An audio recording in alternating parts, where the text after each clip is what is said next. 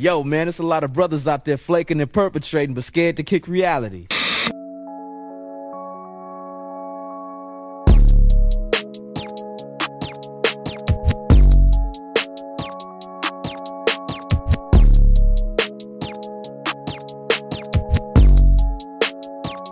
Push these niggas off me like, push these bitches off me like, push these niggas off me like, pushing the snakes, I'm pushing the fakes, I'm pushing them all off me like, pushing them all off me like, yeah. I be immune to shit, tucking the broom and shit, done with assuming shit. Know you a joke, my answers are close, I holler at the moon and shit. Know the results, the ballot is in, man, I'm about to boom again. You funny, dog. Peekaboo, can't hide behind your money, dog. A week or two, I meditate on running lost. Swerve, swerve, swerve, shake the currents off. Yeah. Push these niggas off me like, push these bitches off me them like, habits, man. push these niggas off me like, You know, you either getting 1% better, staying the same, or getting 1% worse. Why 1% though? I mean, that's such a. Because realistically, right, when we thinking about adjustments and changes in our lives, like you can wake up tomorrow and be like, you know what? I'm gonna stop being a dirty ass nigga. I'm gonna just, clean myself up and become this like debonair gentleman. And you and I both know that nigga gonna wake up and he gonna try. He may do it that first day, but by Friday, if you a dirty nigga, if you a dirty nigga, you a dirty nigga, bro. But if you get 1% cleaner as a dirty nigga a day, 2 weeks from now, you in a completely different routine and situation. Whereas if you don't change nothing, you staying the same. Now, if somebody is like, man, nigga, live your life. Do what the fuck you want to do. Be as dirty as you want to goddamn be. Then you gonna get dirtier. I feel it.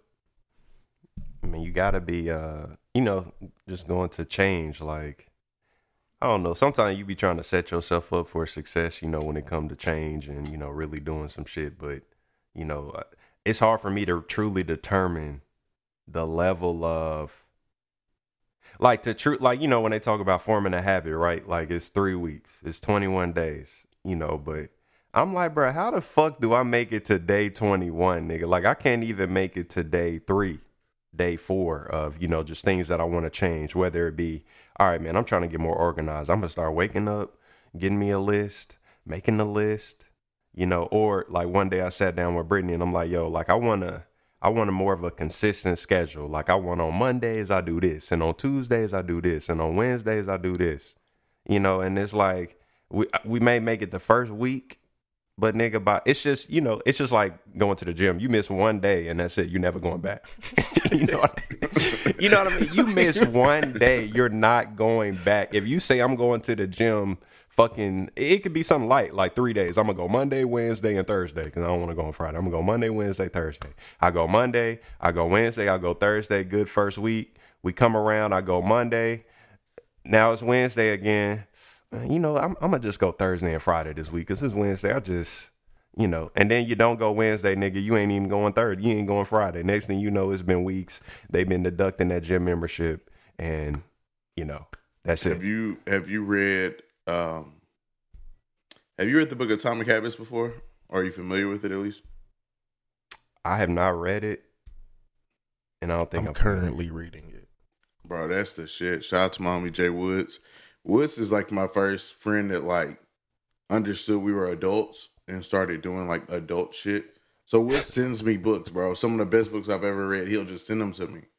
It's one of the best like things I have as a friend, like in friendship in terms of adult life. But he sent me Atomic Habits, bro. It's one of the best books I've ever read because it's like it addresses what you just said. It addresses the fact that we try and make habits and improvements in our lives, and we try and do these overarching things. And we have no real like methodology behind it, and we also swing for the fences. And it's like it just examines human nature, and it talks about those 1% changes that Nate was just mentioning. Like for one, if you don't do anything and then you decide that you're going to become a gym fanatic, that does not make sense. Like that is crazy, bro. That doesn't make sense. So what you 0 have to 100, nigga, real quick. So what you have to do is two things that you can do. One, you incentivize the fuck out of yourself, or two, you just do super small incremental changes that slowly become nothing. So like, if you just decide like, I ain't working out, but I'm also not. I work on the 3rd floor. I'm gonna stop using the elevator, and like you just start using the stairs every day, and like before you know it, you be like, damn, like that really is a lot. Like that really has made a difference in my life. Maybe you don't have abs, right? But like all of a sudden, like you notice, like you just have a, a better pace. You're in a little bit of a better shape. Like that small change, or you incentivize the fuck out of yourself. One of my homies who lost a bunch of weight told me he made his smoking routine like it's just as like formal of a process as rolling up. He incorporated. He put on workout clothes. He roll up, he sit there, he smoke, he listen to a certain song or his favorite show. And immediately after that, one piece of like art or media is over, even if it's a movie, he get up and go to the gym. And so now he says this to the point where every time he get lit, he want to work out. And so he was like, bro, that's just how I did. I just incentivized myself. Like, if I'm getting lit, I'm working out. And so it's like, he'll miss going out half the time because he'll like, wake up, smoke one morning, and just be in the gym, and then look up and it's 4:00. He tired as hell. He's like, "Fuck it, I'm gonna chill." He's like, "Now I done worked out. I wanted to eat good because I already worked out, and then I was tired, so I got a nice night of rest." He was like, "Bro, that was the most healthy day I had, but it was none of it was intent of me trying to be healthy. Like I just incentivized the fuck out of myself to do something I wanted, and then everything will just fell in line because I attached it to that." And I'm like, bro, this is a good ass book. And that shit works. I just ordered it, man. Bro, just ordered it. Atomic Habits by James Clear. That's the correct one. Yeah, just ordered that, man. So I need that. Bro, it's fire, bro. I need that. I've been reading a lot of those self-help books, bro. You you read the most basic shit, and you like, how have I never thought about this? So this is a great little segue. I know it ain't on our list, but this is a great segue to just kind of think about what are 3 books right now in your library that you would There you go. Let me enunciate in your library that you would suggest to listeners right now to read. Okay, first of all, I want to be honest here and transparent that I've never been a big reader, man. Just never been a big reader. I think as kids, everybody read books. We all read books. And I used to read a lot as a kid. Then when I grew up, I just didn't read. Like I read a lot of articles, obviously. I just didn't read books. And everybody say if you're successful, you got to read. Like you got to read books. And I don't know, never really did it. But I would say I've been accumulating books, like just through like not things that I'm buying, but like in my last job, like when I got a new position, they gave me like 3 good books to read. And actually in my current job, this is really what has sparked my reading interest because I joined a team where every week we have a team meeting, and a part of that meeting, it's a book that we're all reading. And everybody got to be prepared to talk about what they did. So now this is like something that is forcing me to read a book. I'm like, nigga, we got a book club that I ain't even signed up for. Like, and it's wild because this team that I joined, people told me, because when I got to this company, they was like, you kind of have a choice on what team you join. But people was like, yo, like this is the successful team. Like you join this team, ain't gonna be no like you leading from the start, nigga. Nah, they gonna be shitting on you and you gotta catch up. And I'm like, that's the type of shit I need. Like I need something where they gonna be looking at me like, who is this nigga?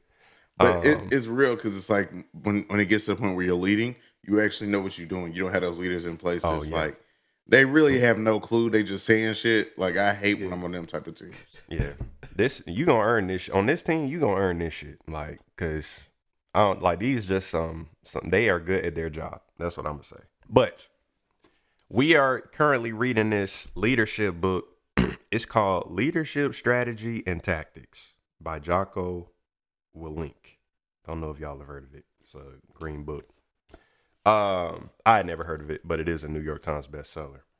But, it's just a book about leadership. And, this guy, the author, Jocko, I think he was in the Marines or something. So, what he does is just break down a lot of leadership tactics. He'll give you an example of, how it was applied in the Marines, and then also kind of give you a brief example how you would apply it like in the business world.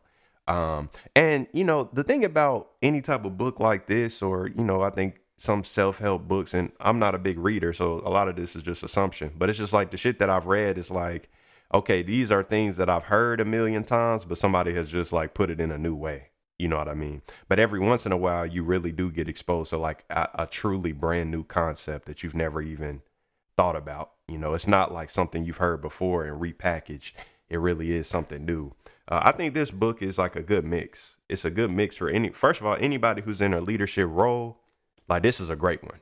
Like, I would say this is a great one to read because it really just gives you good advice on, first of all, how to manage different personalities. But what I love about it most is like the internal part of like, look, first of all, as a leader, you need to humble yourself, like, and you need to understand that it's a team that you're a part of and you playing your role and your team members playing their role. And you're not the leader because you're necessarily better than everybody. It's just that's the role you've been assigned based on certain skills that you got. But they got their own skills that you don't got that lead to the success of a team. And, it's just going to a lot of different things, just around being a leader. And also not only like, because I don't want people to think it's just about like if you're a manager or some shit. It's just about like leading in your own way. You know what I mean? Because just because you're a part of a team and not the manager, you can still be a leader. Like, you can still be somebody who the team depend on, your manager and your other team members. And it just kind of talk about how to manage that. So that's definitely one I would suggest. Give us the name like again, I Alex. said, yeah, I'm sorry. Leadership Strategy and Tactics by Jocko Willink. Jocko, last name Willink. I know my copy is it's green. So you see it in green. I'll read the back. It says, learn to build trust, learn to be decisive, learn to take command, learn to control your emotions, learn to deliver the truth, learn balance, learn the strategies and tactics, learn to lead. That's it. But it's good so far. Like, and honestly, reading this book got me really like, man, I need to fucking start reading. Like, what am I doing? Like, I don't know. I just think I'm too bright of a person to like not read. Because I like reading. I just don't. Bro. Just don't, man. Bro, book clubs help a lot because it's like you just said, you're discussing it, and it's not just something you're reading just to be reading, which is already, straight for a lot of people. But a book club really like expands what a book can be, and it kind of keeps you accountable because you hate when you get in there and you like, what the fuck are they talking about? Because you're behind. Right. Definitely. And I like it that we just read in like small increments. Like, it don't be like, hey, 100 pages by next week. It'd be like 30 pages. Like 30 pages by next week. So it's like I'm reading. It ain't like some super tedious thing. Sometimes I could do it the same day. Like I just might do it that morning of the meeting and stuff like that. Mm-hmm. But we have talked about looking like now we about to start increasing it. Because if we keep doing this shit, we never going to finish this damn book. Like we're going to be reading this shit for 6 months. And it ain't that long of a book. But, it's just really just piqued my interest on, reading. I wish I had more suggestions to give y'all, but that is the book that I'm currently reading right now. So go check it out. No, my wife is always like, bro, that's one thing about marriage. You like the good habits that you try and put to the side, like you don't know. Is somebody there like, bro, I know you know this. Like when you staying up late as fuck, and then you getting up and you tired, but you don't really talk about the fact that you clearly stayed up too late. Is somebody there like, nigga, you could have just went to bed on time. Like, this is why you're tired, right? Like, my wife does that a lot. And she's like that, like, if you turn off the TV and you read at night, you're always so much better the next day. Like, why don't you do that more?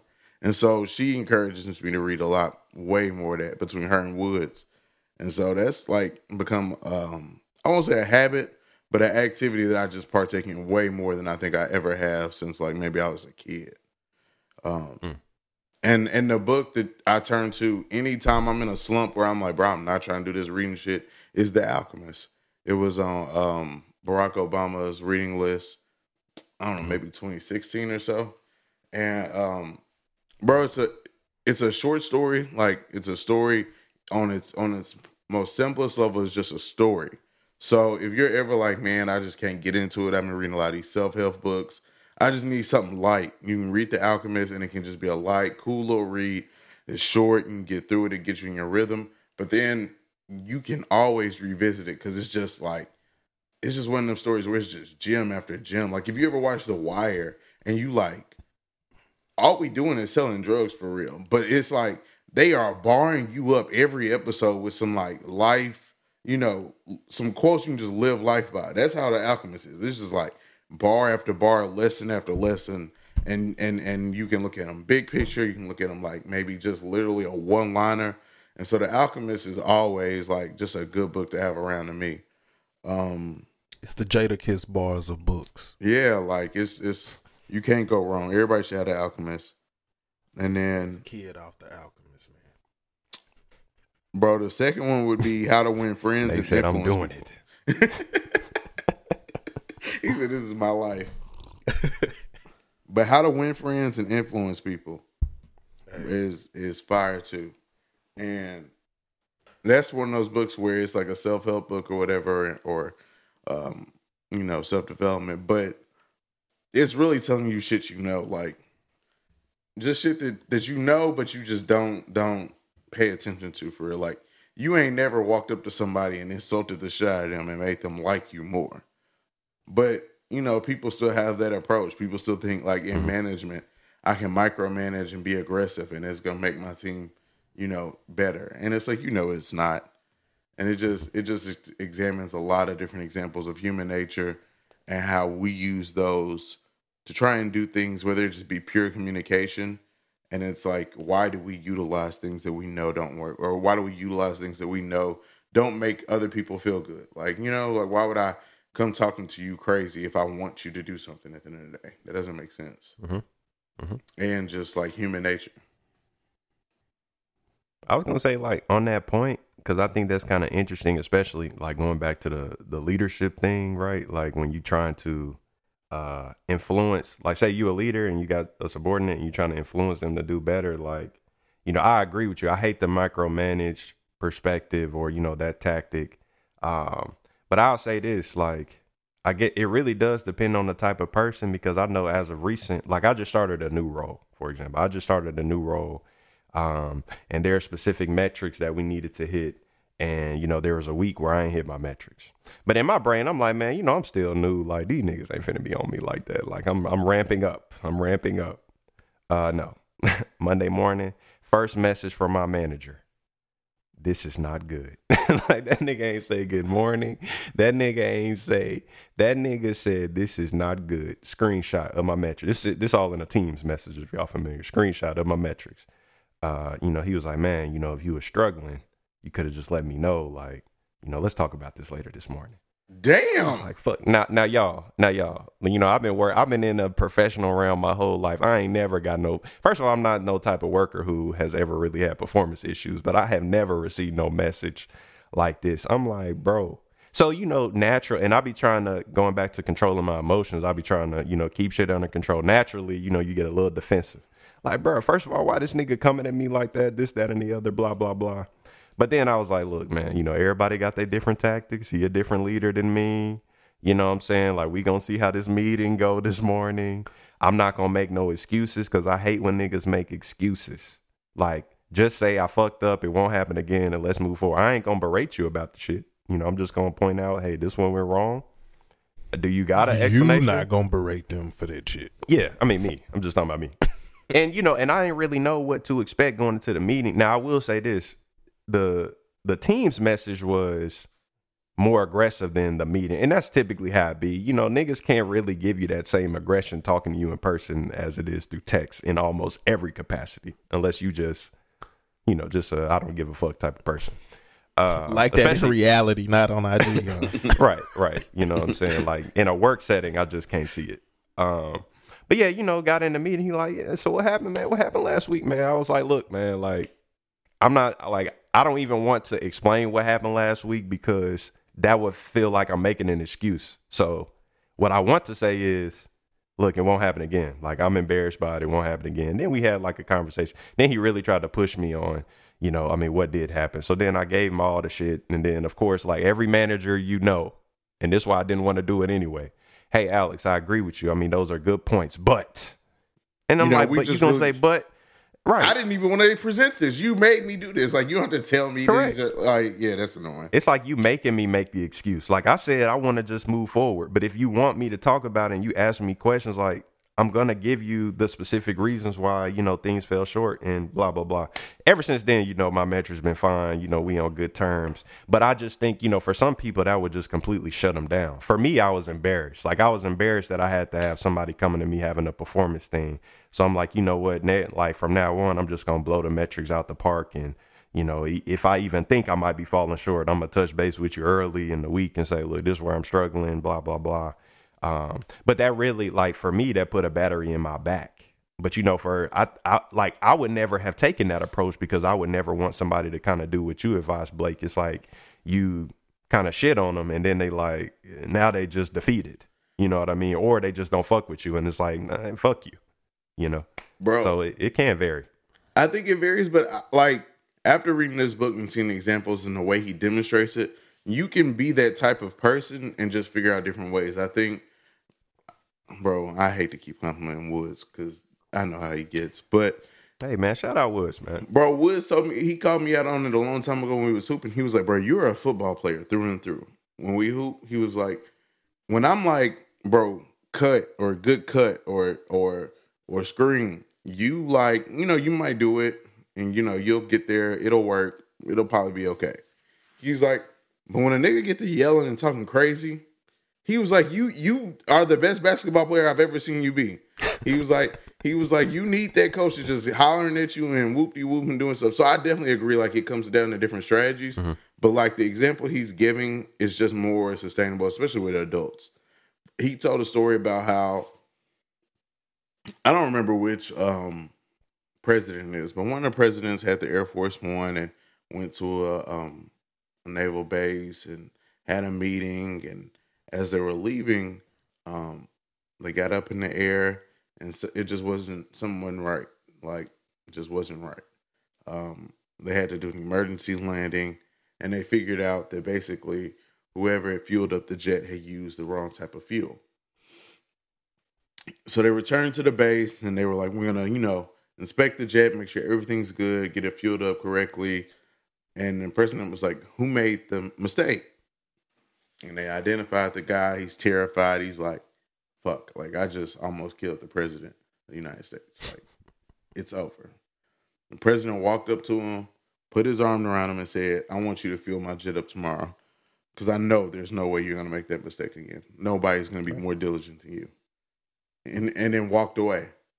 And bro, dude, like, was like, there's nothing that could have motivated me more than that. Like, there's nothing.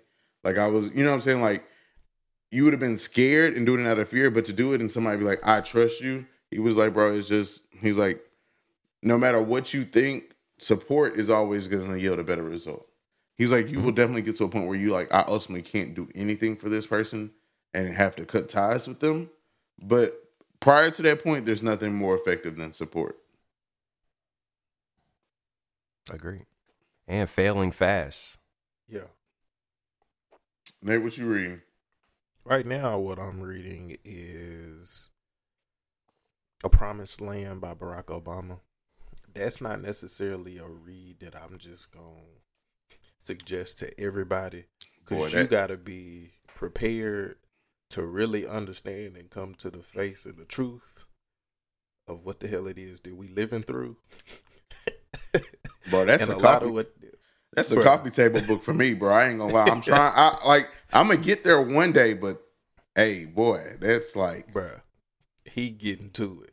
He's getting to it in a like presidential way. Like, he's telling you exactly what the hell it is he had to deal with and the decisions and how all of those things kind of have impacted who he would become.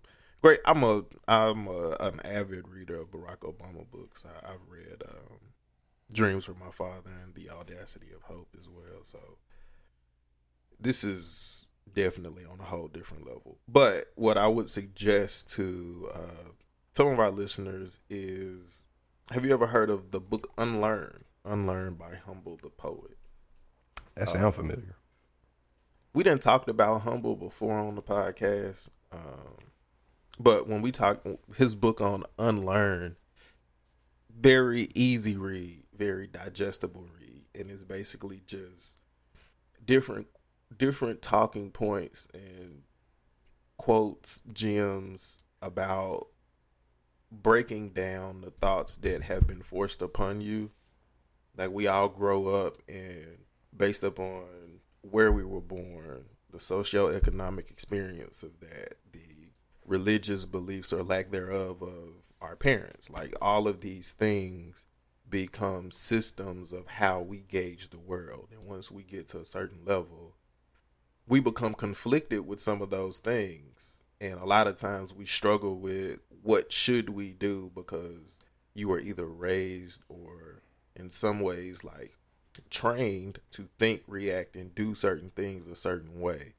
And as you become an adult, you just kind of got to find your own way. And it talks about the process of unlearning and what that looks like, and how it's not comfortable, it's not pretty, but in a lot of ways it's necessary for you to want to kind of live the liberated life that you want to live. So it's definitely one that I lean on sometimes when I just get to the point where I'm like, man, I don't know how I really feel about this shit. you know?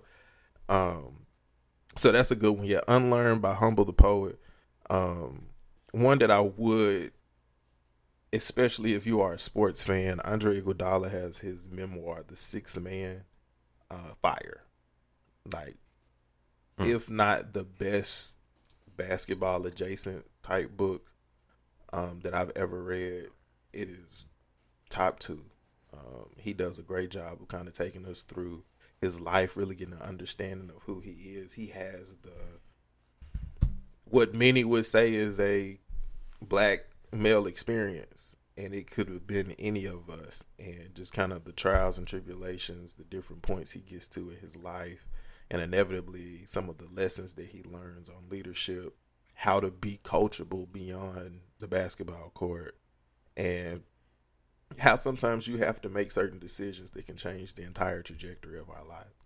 And I think it's very rare that I have a conversation with, black men specifically, who cannot pinpoint certain experiences that's like, hey, had this not happened, or had this happened, shit could look totally different for me right now.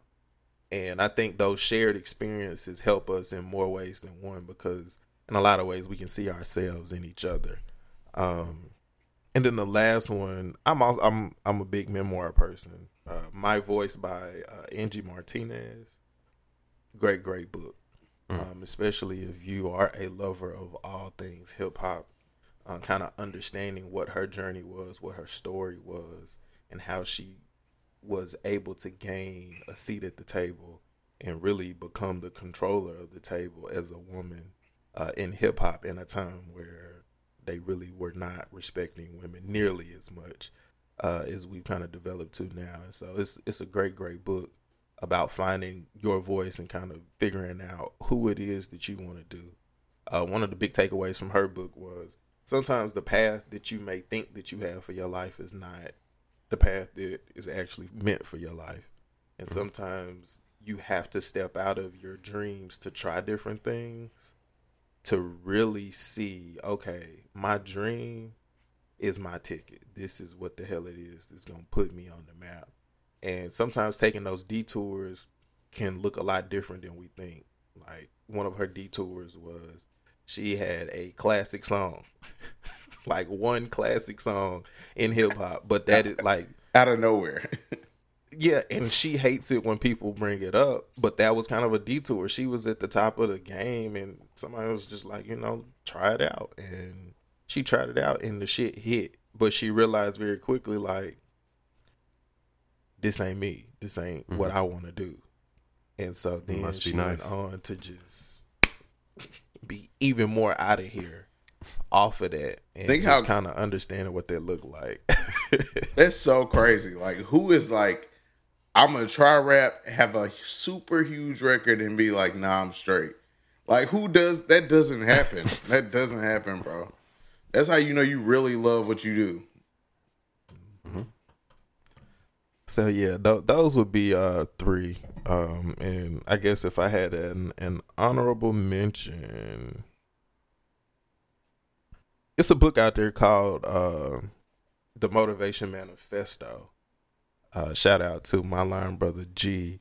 It's similar to Woods, like that's what G has been to me. Like when it comes to professional stuff, like he's gonna send you, hey, you need to be reading this book. Like a couple of weeks ago, he sent us all in a group chat and was like, hey, it is literally a book that is written about black managers in business. Like, how do you survive corporate America? I'm sending y'all the link. If I don't hear nothing from y'all, I'm going to check back in to figure out what y'all did. You do what I'm saying? And so about a year ago, he sent us over the Motivation Manifesto and was like, you need to take a read through this. And so I would definitely suggest that book to those. I'm not going to give anything away on it, but definitely check out the Motivation Manifesto. Brendan Buchert. And it's cool that we're doing this because I know that you all said, having a book club motivates and pushes you. And we just created our After 5 book club list. It's lit. I was gonna say, bro, we gotta get one going. Maybe. Yeah, like we gotta like choose a book. Hell yeah, bro. It should be straight. I'm so into that. Bro, reading documentaries, you forget like learning was actually kind of cool until school fucked it up. Bro, like right? I used to like enjoy finding out new information. And then it's like, I forgot that was fun. I forgot like, that was dope. Bruh. Y'all ruined it for me. One of the things for me, Alex, has been some books I need to have like physical. But a lot of the books that I read, I get them digitally, but I order them on Audible. And so I listen to them similar to like if you're watching a show and you reading the subtitles, like that's how I watch TV. Mm-hmm. So when I'm listening, I'm reading also, it's like I'm really trying to capture. So I don't really do a lot of huge segments at a time, but I re-listen to certain things. And that's how I've gotten so far through A Promised Land, Blake, because I got it on Audible. And similar to you, before I go to bed, I'll listen to it. And then once I get to like a little stopping point, I'm there. And then I may re-listen to it like in the morning when I'm like getting ready or having my little time or whatever. But yeah, the audio book feature is amazing because it also like, especially if you train to listen to like podcasts and retain information that way, like I make notes if I'm not following along like digitally. Like I can write notes on like shit at this point, similar to like how we track out the pod. Like minute this motherfucker said this, I need to retain that. That's cool, man. Bro, it is, bro. There's so much knowledge out there of cool shit that you just don't talk about because you don't like learning after school. After education, for real, you really don't like learning, and that's crazy sometimes. It's true. It's wild. I mean, I think you just made the great point just about how school just ruined your, I mean, for some people it's fine. Like they love it. They, immediately go to grad school. They immediately get their PhD. And, like for them, it truly is just about like learning more. Like, it's a little bit more than just getting the paper. I specifically remember this class I took when we was in school called International Business. And this was like one of those refreshing, like, where I just had a professor who was not like, bro, like I ain't finna quiz and test y'all to death. You know what I mean? Like that's just not what the hell we finna do. Like we just about to really talk about the fact that when you're doing business internationally, it ain't like America. Yeah. Like it's things that you gotta adjust to. It's like they don't gotta adjust to you. You gotta adjust to them. You know what I mean? And learn their culture and, different ways that they do things. And just also another part of the class was just like really just trying to better yourself. It had nothing to do with international business. It would just be like, hey, come up with a plan of things that you want to do. Kind of like we talked about earlier in the pod, like things you want to do and, report on that plan. I want to hear how you're doing on that plan and stuff like that. And he like, look, if you submit that plan and you come to class And, you know, our tests, when we do take a test, it's going to be open book. Like, I feel like I learned so much in that class. Like, Yeah, I learned a lot more that I've retained from then than all the other classes that I used to be up all fucking night trying to Right. study for this test so I can pull off this fucking 78. You know what I mean? And get in. Because You know, niggas that's all become I need. mathematicians.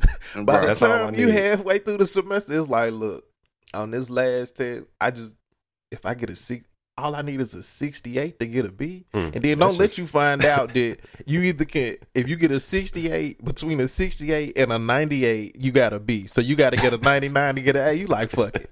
There's no way. Yeah, like yeah. I'm not Hey, studying for this shit, It's man. up. I just got to just pass this motherfucker. Oh, hell, I can do that.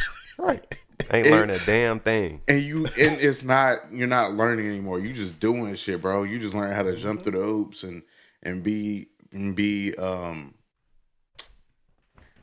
what's the word? Confirm, like just basically be built to go in and go into the work system and be a cog in the machine and make somebody else rich, bro. Capitalism is crazy, and this is the type of shit you learn about, but you just forget because it's like I don't really care anymore. I'm just trying to go through these motions.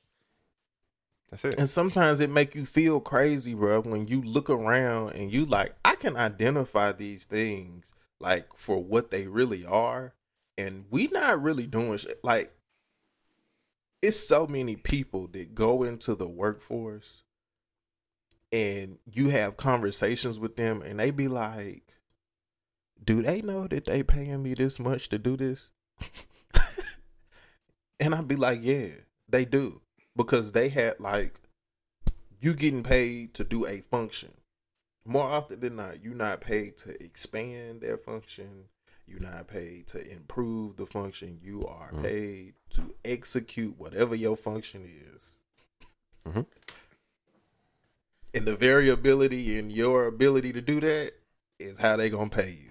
But more often than not, folks get into the workforce. Like I have, and maybe maybe I don't got the right friends, but I ain't never just hit somebody up and they was like, man, my job is so incredibly, confusingly hard, and it just be like, more often than not, they be like, bruh, I know what the fuck the answer is. These niggas just don't want to listen, or vice versa. I don't know the answer, but guess what? These niggas don't know the answer either. Like, I ain't never just met somebody that's like, this shit, look, my boss is TJ Henderson, and I don't understand what the fuck going on. Bro, I read in an email one time. I don't know where I learned this. I don't know where I read to do this, but I read this and it's been the best advice ever. Anytime you start a new job, there's going to be somebody on your team. It's fail proof. Without a doubt, there's going to be somebody on your team who, as you do your work and you talk to people and people send you refer you to certain people, like this person, go to this person, he'll explain that to you, or this person did this. You'll start hearing a reoccurring name. You'll start hearing a reoccurring name of a team member on your team who is the clear knowledge base of the team. They're the go-to person. Now they have different personalities. So a lot of times, but more times than not, they're the quiet one. They don't really in the meetings, they're not really saying much. You ain't never really gonna hear nothing. The manager, the only time you really hear about them, the manager, like, I'm out this week, talk to such and such if you need something. But they're normally older and you like, this is who should be running the team or doing something. And bro, when you get cool with them, like not like job cool, like you go to them a lot for references, but just talk to them. Bro, you'll be like, this person, they always be so wise. Like, they're like, yeah, none of this shit matters after this. You get to this pace in your career is going to pay great. Like, they just have all the, knowledge and all the wisdom. And then they going to always have that, point of reference where they frame it to you in terms of the real life, of your real life. Like, they'll keep it above you, like, hey, go home, bro. Like, this shit don't matter like that. And you know they're that person because they haven't tried to get higher in the ladder because they realize this shit don't matter. And a lot of times, bro, they just gonna tell you what it is. They like, look, you want to go be like the super worker head honcho, you need to go do that role, and then you can climb up that if that's what you want to do. If you trying to have time to be with your family, like, bro, once you break that wall with them, bro, they just the best resource. Because jobs ain't trying to keep shit clear. Like, they not trying to make it to where you understand what's going on. That ain't how they design. The person who understands the landscape, man. One of the first black managers in a real position of power, like early in my career. I remember this man set me down in a meeting room, and he told me very directly, early in your career, you have to be extremely careful and extremely selective about who it is that you hitch your wagon to. Because who you hitches your wagon to impacts your ability to move up and the amount of money you're able to make, more so than any work, any job, any project, any position that you'll ever have. And you got to understand everything that goes along with that when you look the way you look. That man told me in this meeting, I think I may have told this story on the podcast before, but he said, when the people who are in positions of power, heroes, don't look like your heroes, you got to think about this shit in a whole different way. Mm-hmm. That's true. And once I started to think about it from that perspective, it's like, it's not even a fact of whether or not you like me as a black person, or whether it's just the reality of it's a certain trajectory for me and another trajectory for me. And I had somebody very early in my career, like you said, Blake, who I got cool with him real quick, and he wasn't older. He had just been there from a very early age. Mm-hmm. And so he just kind of was young and in a position that folks was jealous of, for lack of better words. And, usually you're the only black dude in most of these jobs that we talking about. You are one of few. Let me say that. And he was a guy, he was not a black guy. Had a conversation with me, and he basically told me what my ceiling was going to be. And I didn't know, but in hey, bro, I see that you got a high level of work ethic. I see that you have these things. I want to have an honest conversation with you so that wherever it is that you are trying to get to, we can help you get to that point, because it's not going to be here. Mm. Damn. It's not going to, and similarly, when I had a conversation with this black manager, he all but confirmed it. And then I come to find out, like you said, Blake, when this guy who told me this, who don't look like us, guess who his first manager was? This black manager. The black manager, he's the one who hired him. And he said he had a very honest conversation with him about what his trajectory was and what his responsibility was. Mm. Mm-hmm. This is the same man who, when I thought that I had everything figured out, he came back. He was out on assignment. Whole nother country. He came back. Sets an hour meeting on my calendar. I go to this meeting with him. And like you said, Blake, he said, hey, you need to get out. Get out. No bullshit. He told me I needed to get out. Within 3 months, everyone my age and younger, with the exception of one guy, was gone from that team. He came back. He had a meeting with me. He had a meeting with 2 of the other people. I'm assuming he had the similar conversations with them. Everybody's gone. He's now an executive at another company. But straight up, but had I taken the initial conversation that he had with me when we first got cool, man, who's this white dude trying to tell me that I fuck this dude? Just instead of really just taking the time to be like, is this motherfucker trying to hinder me or hurt me, or is this motherfucker trying to keep it a bean with me?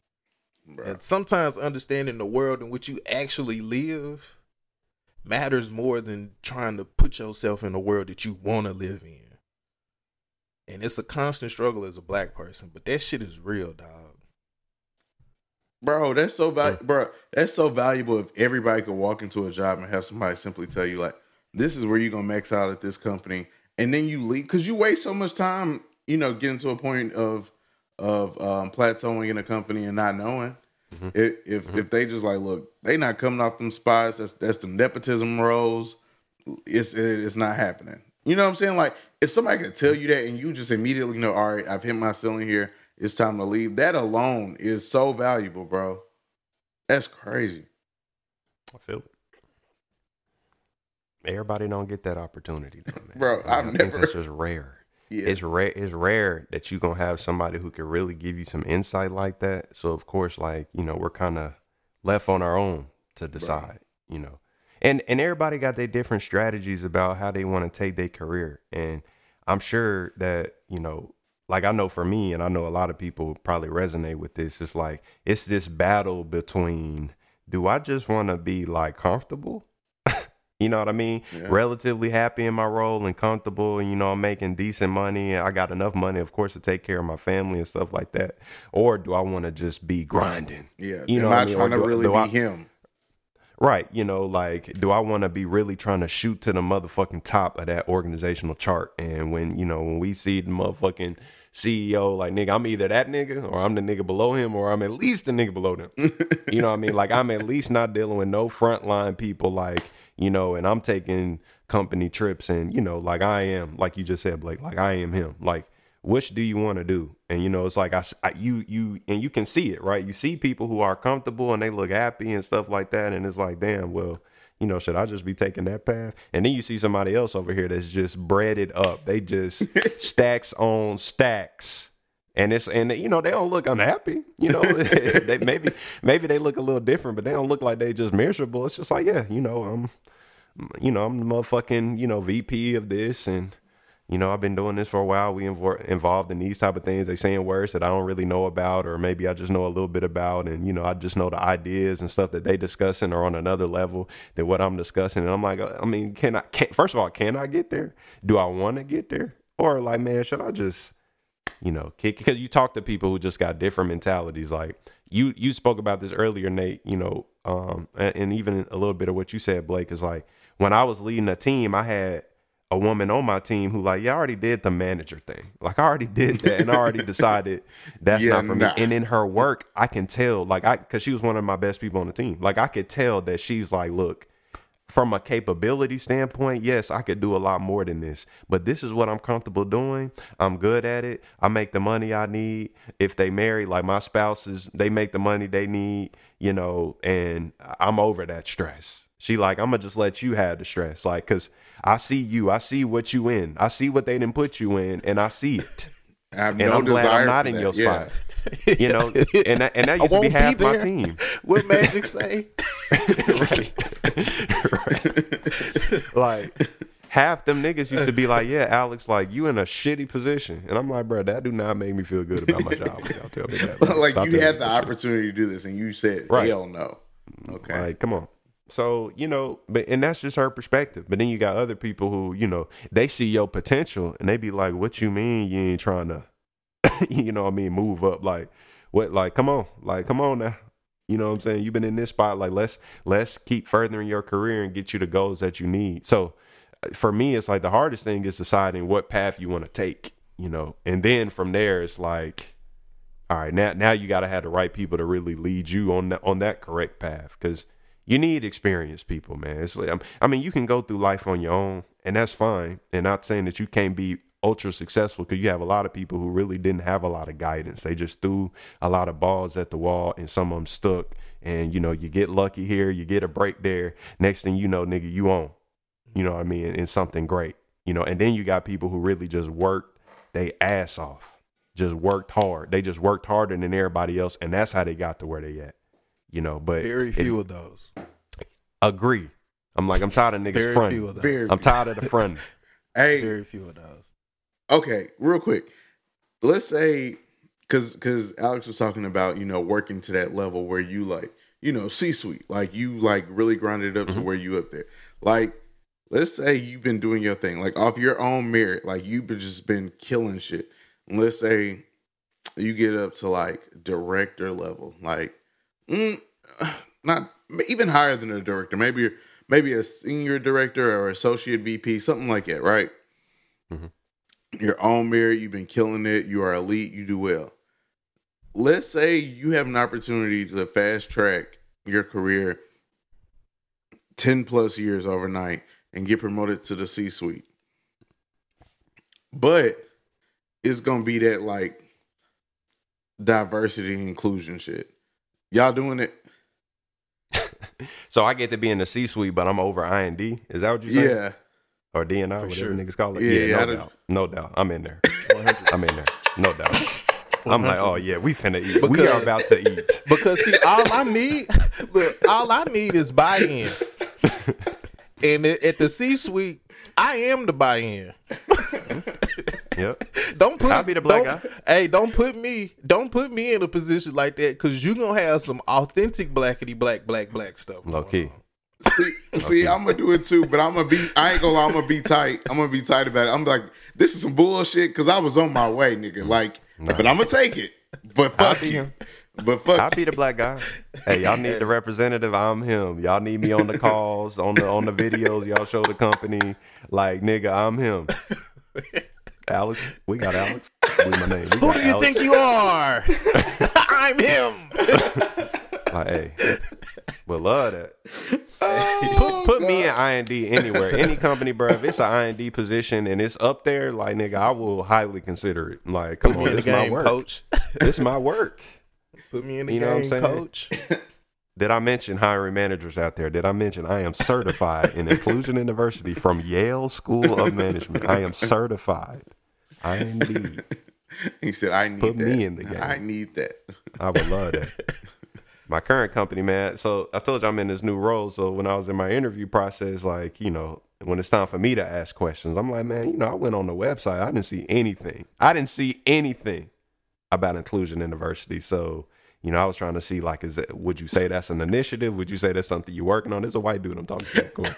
And, you know, and this, okay, like, this Hey, you company are bold. is much. Hey, that is Bro, bold. it's like, That is Hey, bold. It's like- nigga shit. I don't know, Hey, bro. It's like, and I feel that, bro. surprised me, bro. Like that, because I'm like, bro, it's 2022. Like, how, I mean, because they got all these initiatives, like, you know, purpose, integrity, you know, all that shit that companies got. But I'm so used to seeing inclusion, like, it's got to be there. Like, inclusion got to be there. Even if y'all faking the funk, it's got to be there. That's just how I feel. So when I don't see that, I'm like, okay. So I asked that question. I mean, he really tried to dance around it because he was, you know, he was just like, you know, like, we are very inclusive, very diverse. And, you know, we pretty much giving me the standard, we would never discriminate kind of answer. And then he tried to say, you know, a lot of these big companies, kind of like what I was just saying, like, they fake it. Like, they say that they got it, but they really not about it. And we kind of like the opposite. Like, we ain't got it officially listed, but it is something important.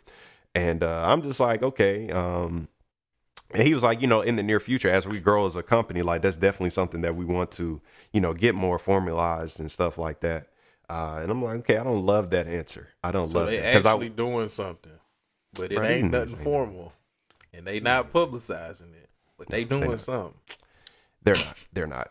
Man. Like, to me, they're like, I would say this is a, you know, it's kind of like a sales culture. Like, it's not directly sales, but it's a very sales culture. So the culture is much different than anything I've experienced. Like, you know, because it's all about production. Hey, when the production good, hey, we're great and we will celebrate our wins. Like, but still though, keep going hard. You know what I mean? Which I'm used to, kind of a company that's like, look, you know, we got to preach work-life balance. And, you know, I mean, yeah, we work hard, but I mean, you know, take your time off and stuff like that. This company, like, you know, yeah, work-life balance is important, but, you know, get that work done though. Get that work done, then you can go deal with your life. Like, we want you to deal with your life now, but it's work though. It's, you know, it's like when they say You can student balance athlete, that other shit, that other Right. shit on your plate. You can balance, but this work Right. shit is probably. I just want to let you know. Get this shit done. you know. Like, for real. It's like Like, your even going ass back be to- over there. They took their jobs. Right. Cause you'll be coasting, you know, making your little, because it's a base plus commission job, so you can make your little base, but hey, you ain't bringing in no commission. After a while, niggas like, hey, you can't, we ain't just gonna keep feeding you that base now, cause the base kind of generous. I'm like, they like, we ain't gonna let you just sit here. So, you know, and I think this company just been around for about 10 years, so it's not like that's baby bullshit. company. I just want to call that out. I just want to call that out. Come on, I know That's this. bullshit. I know this.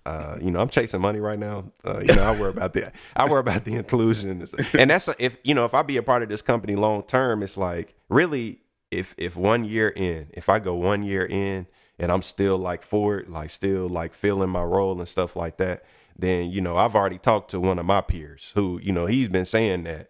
Cause we've talked about, he told me, he's like, bro, when you come to this company, like, just know that, it's very white. Like it's very, and there's no other way to describe it. In my old company, I'm like, okay, like we pretty white, but no, this company is like, it's white. Like it's very white. Now it is young. It's young white. Mm-hmm. It ain't old white. It's young white. So I'll actually prefer that over, old white. Like I'll take the young white over old white, but it's definitely, that. And even just by the answers I was getting about this inclusion shit, I'm like, clearly this is like kind of uncomfortable for y'all. Like, you don't even feel confident enough to really just speak to me about it.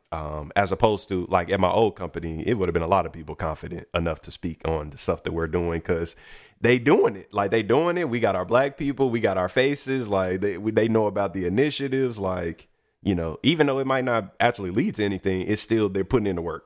Like they're doing work, something to say that they're doing something. Bro, this company, none of that.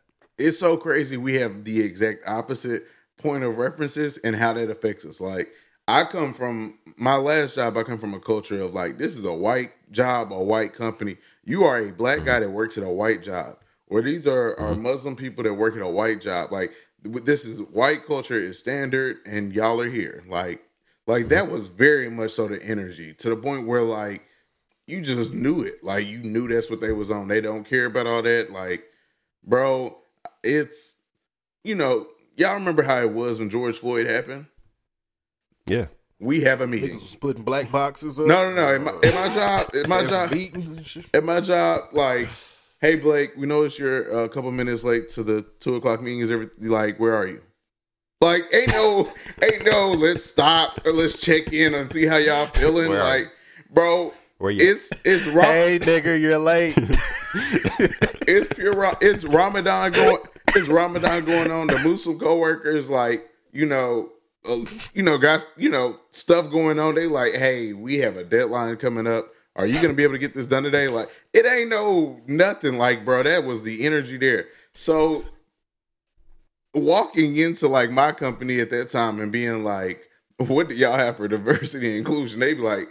Hey, the CEO a woman. That's all we got for you. That's probably it. That's probably like, hey, is that enough inclusion for your black ass? That's how they feel. Like they like, look, we diverse. Like what else? It's women. You ain't never seen this shit. How many women leading this shit? It's like, come it's on, like, it's like, and we listen. It's like 10 of y'all in here, bro. It's like 10 black folks in here, bro. Like it's like we got like 2 on each floor. It's lit for y'all. Like they that's their energy through and through, bro. So I'm like, bro, if you came in there doing that, they would immediately be like, yeah, we're not hiring him. Like, it's no way. But see, we've actually decided to go in another direction. But at my new job, if I had been on that, they would have been like, yes, bro. Like, but they're like, hey, black folks, the Hispanic community, like, bro, they make jokes, and then bro, I've been on a call where a vice president made a joke. We're an international company, and he's worked really closely with a guy with a strong British accent. He made a small joke about how, like, sometime when he first started working with dude, he would, like, say certain things, and he'd be like, I didn't know what you were talking about. He made a joke about that. They are good friends. Every single person on the call laughed. It wasn't no, like, deep, like, rooted energy in it.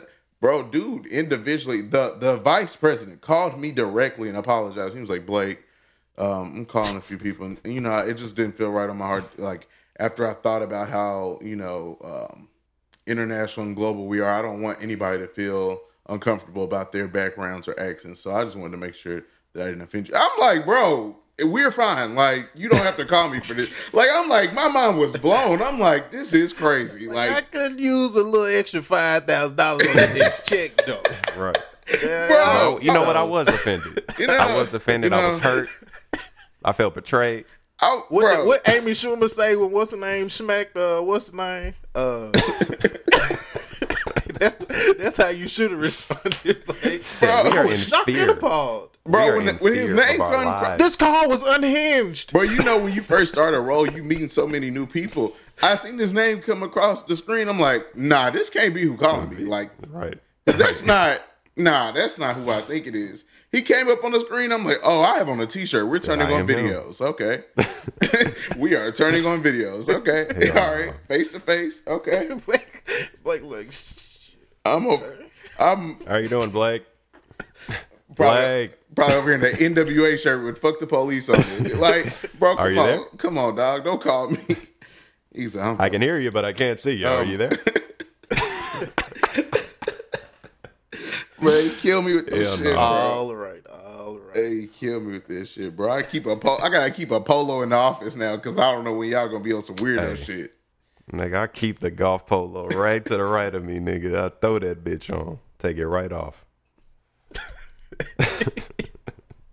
Bro, okay, like, while we talking about that, this is something I was talking to Brittany about. This is definitely like, I'm gonna be the outlier here, but it's about cameras on. It's about turning your camera on and off at work. And here go my take on this, man. Like, since the pandemic started, especially now that we deep in the pandemic, like we multiple years in, niggas been remote.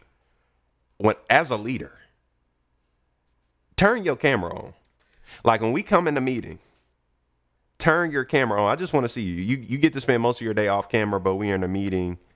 I would like your camera on. For me, it's no excuse not to turn your camera on. I see a lot of people saying, well, you know, like I got to do something else. I got all these other shit I'm doing, and maybe that's fine.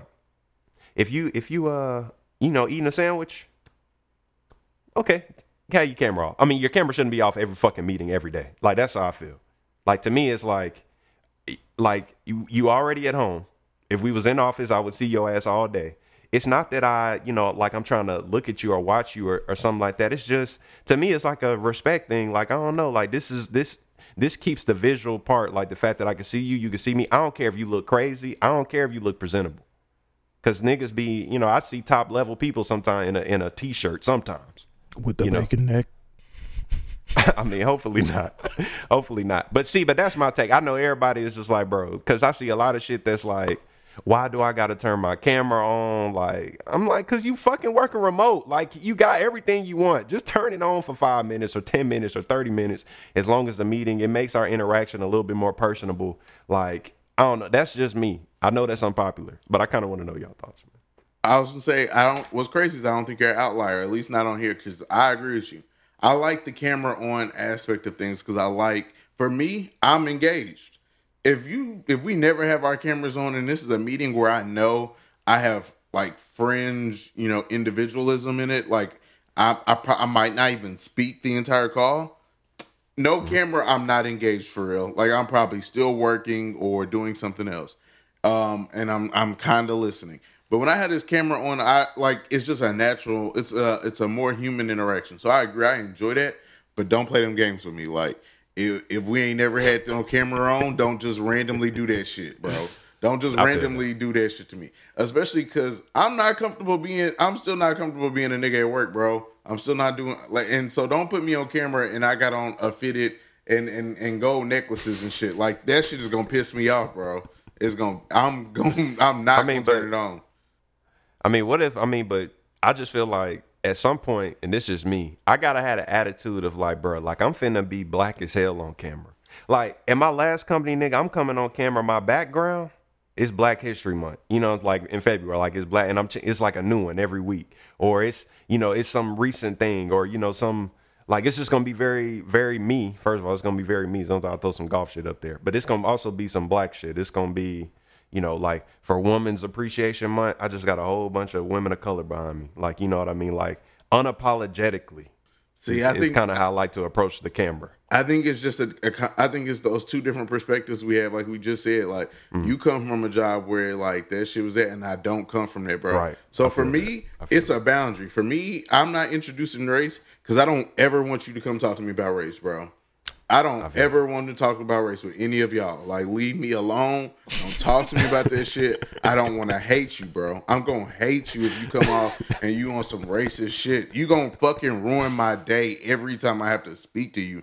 Because I'm like, you are a racist piece of shit. And I don't want to address that. I don't want to have to deal with that. I don't want to have to be your black source of knowledge. I don't want you coming up asking me about rappers, bro. Like, I don't want to do none of that shit. Ooh. I don't want You heard that new Lil Wayne? bro. I don't want to That new Lil Wayne? So That for Weezy? me, it's like, bro, I keep all of my blackness to myself at work because that is a strong boundary, bro. Do not come up to me on no black shit. Now, if you black, okay, I'm with that. I'm with All that. day. Come on, Go extra black. Yeah. Can we get real black We up in here? we hop on a Niggas got private. handshakes. We hop on a private call. Oh yeah, hey, what up? What it is? You know what I'm saying? Like I ain't tripping at all. But like, bro, just my general presentation, bro. No. It don't even need like. No, Hell no. I don't No, even. I don't even like when people ask me about my last name. Like something that obvious. I'm like, bro, I don't want to talk about it, bro. I don't want to talk about it, bro. Leave me alone. What does your name mean, Blake? Bro, How do I nothing. pronounce that? Nothing. It's German actually. Like I'm trying to make this sound is like, let's not talk about it as possible, bro. Leave me alone. No, I definitely feel that. Whenever you got that race conversation with a white coworker, it's a fucking coin toss, nigga. It's a roll of the dice of, damn, are you finna really be my ally, quote unquote? You know, that's that buzzword, ally. I'm an ally. You can confide in me. Bro. Or you finna say are you gonna be the guy who in one of our little diversity meetings, this dude, first of all, I know he was white. He had his camera off, so we couldn't tell. But this is a race and ethnicity group meeting that, of course, everybody involved in. But we talking about things. Oh, we was talking about hiring, and affirmative action. He was pretty much shitting on affirmative action. I'm like, dude, why are you coming in here with this type of energy? I know that we tell people like, hey, regardless of your thoughts, like, share them. Like, this is a safe space, and we here to like really talk shit out. But he was clearly a dude who like, no, I'm getting these takes off, and ain't nothing y'all say about to change my mind. And you know how black people get, like, if you got a white person coming on with that energy, we're not gonna give him this like caring, like, oh, I understand how you like it is. People visibly upset on camera, like, what the fuck is this dude talking about? But what tripped me out, man, black dude that worked at the company, man, this man, because I told you the dude wasn't on camera, so he had a little avatar. His avatar was a piece of bacon. It was 2 pieces of bacon. And he was like, I can't remember. I'm going to just say his name, John. He was like, John, I'm not sure what ethnicity you are. I mean, your profile picture is a piece of bacon, so I don't know what you are. But, like, bro, when I tell you I had to go off camera, just him saying that shit, I was fucking dead. He was like, bro, it means a piece of bacon. So I don't know. Because who got that as their avatar? Like, everybody got their professional headshot or just maybe a picture of them having fun. It's a picture of them. Like, every once in a while somebody might have like the UT logo, Alabama, like they a sports fan. This nigga got a piece of bacon on the race and ethnicity call going off on niggas. In pork we trust, goddamn. Hey, I'm kicking him off the call, bro. He's getting kicked. I don't Like, care. bro. Go to whoever, And see, bro. and You're my getting thing- kicked, bro. Go to corporate. It's My fine. thing is like, when it comes to people who got these ideologies, specifically people who are not of color, and because I understand the only way you gonna get through to them, you can't like attack them. You can't attack their views. You gotta acknowledge what they're saying. You gotta like speak a little bit of, okay, there's a little truth in what you're saying, but here's this other thing that you're not considering. And you gotta phrase it in just a non-combative way. But the call became very combative, and then it becomes unproductive, because then it kind of become like this shouting match, which it should never become. And it's like, all right, let's move forward. Like, we appreciate your thoughts and shit like that. But yeah, man, it's like you gotta be careful there, because when you talk to people, I personally spoke with somebody at work who truly was on some ally shit. Like, I could tell she did the research. She like, look, I know what's going on. I know that saying that these are true protests and they not actually protesters. They this other group who just there to cause trouble. And, you know, like, I understand, you know, and I'm just like, okay, like I appreciate you doing the work. But then you got other people who literally just read headlines and they like, you know, I just can't get with the rioting. You know, I just can't get with and I'm like, look, I agree with you. I don't like that either. But, you know, it's more than that. Like, it's more than that going on. And you got to understand niggas getting killed in the street. Like, I don't know what to tell you. But it's a coin toss is what I'm trying to say when it comes to bringing up race. A coin toss is being nice. A coin toss is being nice. It's like a coin toss. It's about and the coin has to land, you know, on the edge, standing up. That's the only type of coin toss it is to me, bro. with the head side facing north. Like, Because if it's facing south, that motherfucker gonna fall, and guess what? We right back at the races. yeah, bro, I'm straight. I'm keeping my boundary up, bro. Don't talk to We don't- right back hey, at it. I'm don't talking about talk to me. expeditiously. And Bro. that's where it's like such a thin line. Because we talk about it all the time on the pod, right? Like, someone could listen to some conversations that we have within black culture and be like, that's racist as hell. That's this, that's this, that's this. But from a perspective standpoint, when you are living in a racist society that is kind of set up for you to not win, and somehow you got to figure out a way to win, your speech is going to be controlled by the narrative that you got to live with every single day. And so when people, when you hear black people be like, black people can't be racist, I think it's more that than black people can't be the definition of racist.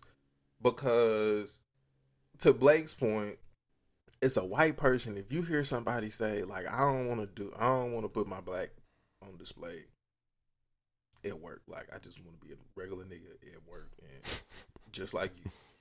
But if I see another black person, it's up. Right. That is going for them. They can't conceptualize that because it's not an inclusive thing, right? Mm-hmm. And for them, their thought process is, we have to include you. Mm-hmm. And you get to tell me that you can actively exclude me. That is racist. And it's one of those things where you see how quickly something just is like, if I see another black person, one, it ain't a lot of us. So when you see somebody who looks like you in an environment where it ain't a whole lot of you, you're going to, at some point, you're going to interact. You ain't even got to like them. It could be the one nigga from your neighborhood that you was beefing with your whole life. But if that nigga work where you If he work with you, we can't be beefing if we the only two niggas up in here, man. Like, come on. Look, hey, bro. Pride We ain't to got the to side. eat lunch together every day. But hey, when I see you, Salute. bro. bro, I did that on the call the other day. I fucked around, but I wasn't talking to your point, like, but I was on camera. Everybody was like, all right, great meeting. Boom, boom. I'm like, Oh, that's bro. I sign off every call like that, bro. Every time, I got bro. out. Nate, no doubt. Every time. I be doing Bruh, crazy I got- shit, bro. Wait, I y'all got be off. saying I what? said I did some black ass shit to get off that damn call. I ain't even mean to do that. I be saluting in that hoe. I love being black, man. I love just throwing just a little black flavor into anything at work. If I could just throw any type of black twist, you know, like when I get to talk about my I am dog. similar to you in that, Alex, did like my backgrounds and stuff. Like, Fuck no. Oh yeah, I gotta show because I want you to know that because sometimes that help you, Blake, when they go to not talking about the race shit. They be like, okay, that's actually somebody who I don't want to talk to because it seems like that nigga might be on some militant black shit because I don't, you know, he's just so pro black. You know what I mean? So sometimes they help you avoid it. They be like, I'd rather talk with the light skinned nigga over there, you know, who's mixed or, you know, the Obama looking nigga. Bro, if you come over here talking about race, I'm gonna look at you crazy, bro. I'm gonna look at you like you got a third eye if you come to me talking about anything with race. I'm gonna be like, so what's your normal background at work? Like, blurred out. Blurred out. Blurred. Straight blurred. Leave me alone, bro. Like, I don't even want you to know what room I'm in. I don't want to talk, bro. We here to do this work. We can talk about your kids. If you had a good day on the lake, maybe a little sports. Don't go past that. Cause you gonna do something. I know you gonna do it. I know you gonna do it, bro.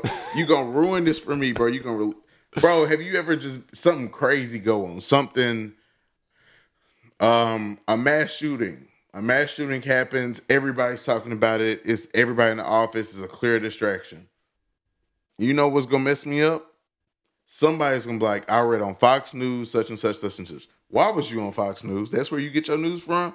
Oh, you racist. That's like, that is immediately like, that is immediately how I'm gonna start feeling. And I don't like that, bro. I don't like knowing that. I don't want to know that, bro. No, I'll just assume everybody racist. So it ain't going. The only thing that is gonna happen is your reputation get improved with me. You know, because otherwise I'm just gonna assume that you on the wrong side of the coin. But so if I'm already starting, but I basically think that, but I'm like, being optimistic a little. Like, it's like, it's like I'm on racist, but I'm immediately ready to leave. Like, I'm immediately ready to leave. Like, if you can show me just a little effort, I'm like, all right, he just comes from a small town. He's not really racist. You know what I'm saying? Like, but just don't know. It don't normally work out like that, bro. And I hate that experience, bro. I really do hate that experience. He just don't know, man. That nigga from Morristown. Man, see, you know he come from a small town. That's all it is. He don't mean nigga from Jasper. Hey, that's hilarious. Alex, what's your go-to background, man? Well, in my last role, I ain't even really got in my background bag with my current role because we just don't have enough meetings. I'll say that. But last role, definitely. First of all, if it's a month celebrating something, that used to always be my background. A lot of golf shit, any type of like big sporting thing, or like say if a nigga go off, like, he have a big night, like the next day I might have some of him on the background. It's always gonna create the conversation. Oh yeah, I did see, Jason Tatum last night, like nigga went off. I'm like, yeah, man, I have to throw that nigga up. Niggas going off. But my favorite is, when they get into that February, March bag, because I think it go directly from Black History Month into Women's History Month, and then I think there's this other, like, I think we do like Hispanic Heritage Month, and I had just a whole bunch of Hispanic faces behind me, like, and I ain't even, me, I ain't even that knowledgeable on it, but I'm just like, no, I'm finna show this shit, like, yeah, like y'all not gonna, like, the attention is gonna be brought in this meeting, and it's gonna be me, and then it's always the people. Alex, I just always love your background. Like, I became known as that person in my last company. It's like, you just have the most, incredible backgrounds. Then all the I&D people reaching out to you. They're like, well, would you consider joining? Or I'm like, no, nigga, I'm in one. No, that's it. I show up to that one. I speak too. I ain't gonna be quiet too. I'm gonna speak. He got J-Lo and Daddy Yankee up behind. Yes, and Pitbull. Goddamn it. He got the Super Bowl performance from 2 years ago. Goddamn. I know your stuff, Alex. Anybody don't that lie. speaks Spanish. I know your stuff. Yes, I got Shakira in that motherfucker. It's just the Shakira Hips Don't Lie video playing as my background. Just, like wait till they do video backgrounds, nigga. It's over. When I can put that Will Smith and Jada, I'm just gonna put like our After 5 website video. I'm like, bro, niggas gonna be tripping. That just reminded me. I need to, like, now with the new role, I gotta get back in my background game. All of them was on my work laptop. I gotta find all my new backgrounds and shit. Had to turn that bitch in. Ain't nothing better than turning in that work laptop when you was ready to go. Like, ain't no better feeling than that. Like, y'all got it. It didn't like I will that never check supervisor. that email again. The supervisor looking like, so you really gonna leave? Yes. Yep. Yes. Nigga, my AVP didn't talk to me until my last day. Like, nigga, I put in a 2 weeks. He did not. This nigga, he spoke to me on some business shit. We didn't discuss like me leaving or none of that until like the hour before I was leaving. Then he came to my desk. Now he want to have a 15, 20 minute conversation just about where you going. And we kind of talked about it. I really kind of alluded to, like I'm going to chase this bag, because and he like, yeah, that's a. We just not paying enough here, man. I'm like, thank you. I'm glad you understand why a nigga leaving. But yeah, man, it's a good feeling, but it's also very uneasy too, because you're just like, damn, like who knows what's next? Yeah. you know, who knows what's next. But Who want to go first, man? went on the trip first? Was Nate first? I mean, yeah, Nate was first. I haven't went on a trip, so I didn't have a trip. You got the tournament. Yeah, and that's gonna be boring. Nobody want to hear about that. I'm gonna talk about it, of course. I doubt it's boring. Bro, it's golf. I know niggas be, look, what's the look? Is it 15, 30 seconds? Just when I get in my golf bag, it just skip. Okay, nigga. Because I want to talk about PGA Championship, but I'm like, niggas definitely don't want to hear about that. No, you be making the golf shit interesting. I ain't, no cap. Well, I try to. Really, I'm just giving a Tiger Woods update. The nigga's done. He's done. I love Tiger, but he's fucking done. And it honestly hurts my fucking heart. Bro, I seen him walking. That shit looked bad. He's done. It's bad. I'm like, you think it's just his competitive nature, or like why won't he just be done? Oh yeah, just competitive nature. Oh, okay. It's like Tiger got 15 majors, Jack Nicklaus got 18. Tiger really wanna get the 19. Like he's always kind of talked about that. Then, the first kind of go round when he was fucked up, niggas like, damn, it's over. Like when he was at 14, it's like, okay, you just gonna end at 14. Then he fucked around, won that Masters a couple years ago. Then it's like, damn, is it back in play? Can the nigga still win majors? And if he ain't getting that car accident, I would say maybe. But that car accident, bro, fucked his leg up. And now you can clearly see because the worst thing about golf is, you got to walk, man. You got to walk 18 holes. And no, you don't got to carry your bag like a nigga like me because I don't have a fucking caddy. But you got to walk 18 holes. And this is like 7,500 yards. And, you end up walking like anywhere between 6 to 10 miles, like over a course, like, as you're walking. So it's a lot. It's a lot of pressure and, shit on your body. So is that like a rule? Does Tiger not have like he don't have enough pool to just get carted to each hole? Okay, so here go the thing. You can get an exception, and there is a golfer, John Daly, who is older. He played like in the 90s, like, very known golfer. He's playing in the PGA Championship now, and he get the cart around. See, but you know what that require? A release of pride, to say, look, I'm actually like my shit fucked up and I still want to play. And Tiger, very prideful. It's no doubt that nigga could get an exception and be on a cart right now and be feeling no pain. He gonna be in pain, but nigga, you're not walking to your ball. You just stand up and hit the ball. See, but him, he like, I gotta walk out here just like these niggas. I'm dead serious. He could easily do this. Bro, and a lot of people were saying crazy, bro. Yeah. A lot of people were saying, even before he played the Masters, they like, okay, he returned for the Masters. Is he going to get a cart? He going to get a cart? Nope, Tiger Woods will be walking. And it's like, damn, like, and Augusta National is one of the hilliest courses on, like, so this is like the worst one to ever walk. Yeah. Like for anybody. But he made it through, right? He played all 4 rounds and he was like, shit, if I can make it through that, then I can do anything. And the thing is, this weekend, he made the cut. Like, he didn't have a great first day, but then the second day, he made the cut. Like he, and some of the best golfers didn't make the cut. So then it's like, all right, he was in no place of winning. I'll say that. Like he made the cut. He was right on the line though. And then he went out yesterday and had a terrible day. I mean, the conditions were bad. I didn't get to watch none of it because I was playing, but conditions were bad. And I think he shot 79, which is like, they said it's his worst round ever in the PGA Championship ever, like in the 20. And then he withdrew. So he ain't even playing today. He like, man, I ain't got no chance to win. My leg fucked up. I'm not playing Sunday. He don't need the money or nothing. So it's like, fuck it. I'm just gonna withdraw. But the next big tournament they're gonna play in, like the next major is gonna be what they call the British Open, which will be overseas and obviously the UK. So wait. You saying like health wise, if he was being like the walking is easily the hardest part of this process for him. Yeah, I think it just like because a swing. First of all, a swing is not like the way that they swing. It is taking a toll on his body. But before he came back, the biggest concern, the largest concern was can Tiger walk 4 days of 18 holes on his leg? Like that's been the biggest concern because he is prideful, man. This man, that is crazy, bro. He just prideful. I'm trying to think of like just something else I can compare it to, but I really don't because golf is just kind of unique in that way. But yeah, I just could literally do it no problem. It's like I don't know if a nigga needed like a cast on his arm or something, but a nigga like you ain't put no cast on my arm, nigga. Yeah.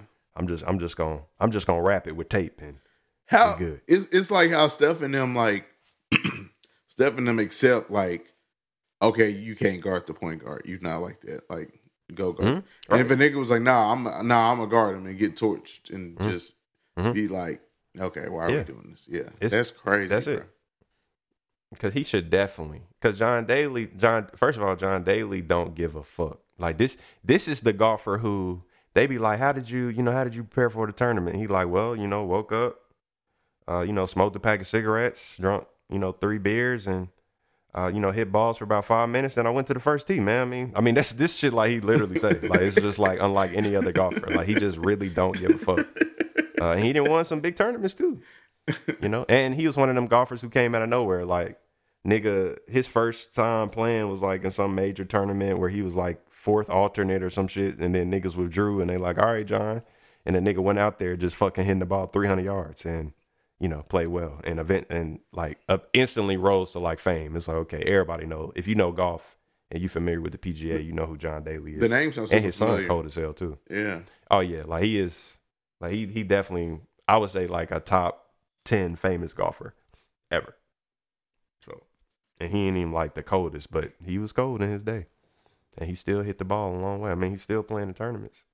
How old would you say he is?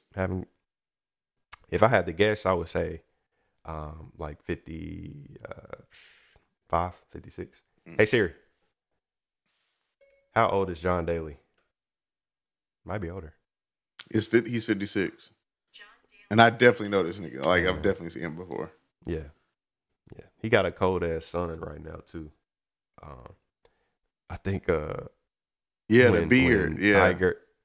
Yeah, when Tiger and his son, they played in them tournaments. I don't know if you saw, like they was getting a little press, but the first time they played, like all the attention was on them. But John Daly and his son, they the one that won the tournament. They like, ain't nobody talking about us. We won that bitch. Like everybody just looking at Charlie Woods. But yeah, man. I mean, this shit, I don't know who's going to win today. It's some nigga who leading who he came out. I never even heard of this nigga before. Like never. I mean, I know a lot of fucking golfers. And, I think this is either his first or second year on tour. And, I mean, he playing well. And, all the people I bet, I mean, I just lost a lot of money because everybody I bet on Tiger to be top 10.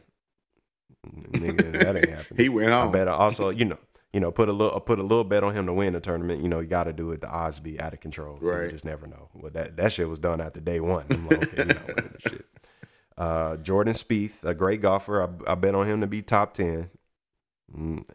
He played the first 2 rounds. It was Tiger Woods, Rory McIlroy, who's the fucking truth, and Jordan Spieth, who's also the truth, which is just a great pairing. And, day one, Rory went off, but Jordan Spieth just, I don't know, he didn't get it done. He been balling lately, too. Been doing well in every tournament as soon as I bet on the nigga. That's trash. how it be. I'm That's how like, it be, bro. it's just ridiculous. And then, I put, like, after that round, I'm like, okay, Rory balling, I can tell that he in the zone. I'm just going to put, like, 25 on him to win the tournament. Like, that should cover all my losses and put a little bit more money in my pocket. Day 2, trash. Day 3, trash. Now he not even in the running. I'm like, bro. Like, I done lost at least like $50, $60 on this fucking tournament. Like, I'm fucking done. Every time I bet, man, it's like I go a while without betting. Then I'll be like, man, I'm finna bet. And then I lose it all. And I'll be like, bro, why did I do this I'm about to take another month or 2 off. Like, I'm done. Oh, this is my Stop time betting on off. the playoffs. Soon as the finals like, is bro, over, I take my break. I don't even try that baseball that's shit. it. I don't even try that baseball Oh, shit. no, Bro. yeah, I don't try it either. I don't try it either. Yeah, I was in this little text message group because niggas, they always be like, because these white dudes, I know they big bettors and they know a lot of people who big into betting, so they be finding people who sell their bets, right? And they found this group called The Metrics where they was like, yo, all of our bets are like, it's based on true numbers. Look at our stats last season, like this shit legit. And then sometimes they be throwing out free bets, and them free bets was hidden. So they was like, hey, y'all trying to join this shit? Like it's I don't know, $1,000 or some shit, but it's 10 of us. So we all going. No, actually, It was less than that. It was because I think we all ended up having to pay like $40 or some shit like that, and it was maybe like 12 people in the group message. So I'm like, all right, I paid the 40. Like, if it's gonna work, I'm talking about as soon as we bought this shit. I mean, the picks were fucking awful. The first day, niggas went 0-8, and I didn't take none of the picks that day. I'm like, no, I'm gonna wait and see what happened. Niggas and it'd be so funny, Blake, because they be in that hole going the fuck Going off. crazy. They like, what the fuck did we just buy? We just went 0-8. Like, you couldn't go 0-8 if you wanted to. Like, I couldn't go 0-8 if I wanted to. Like, it's like getting an 8-leg parlay and you don't hit none of them bitches. You gonna hit one, goddamn it. Bro, after that, then I'm like, all right, then, I took a few bets that just, I was definitely losing more than we were winning. Then after a few weeks, it was just bad. And the nigga who used to post the pics every day, he was like, yo, is anybody even taking these pics no more? Half of them were like, no. Like, we just gave that money away and that's it. Bro, like, we had the exact same situation in mind, but we realized, like, bro, all these people on Twitter, the real business now is getting a group like that, getting a what are they called? What's that platform called where everybody has the different groups? Spaces. Why is it? No, we said we was gonna make one for the pod. It's an app. Oh, you talking about Discord. Discord, Yeah. Bro, that is the business. Everybody gets a Discord.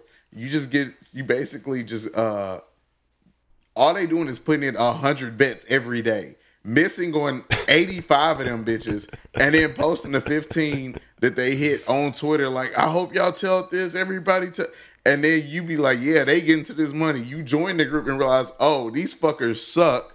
And I have to put in every bet at the time they put it in to get the favorable odds. Because it's 200 people in here that are going to do what they say and throw the odds off. And so it's like, okay, this is a waste of money. I was doing much better on my own, like taking my own L's and really making smart bets in general.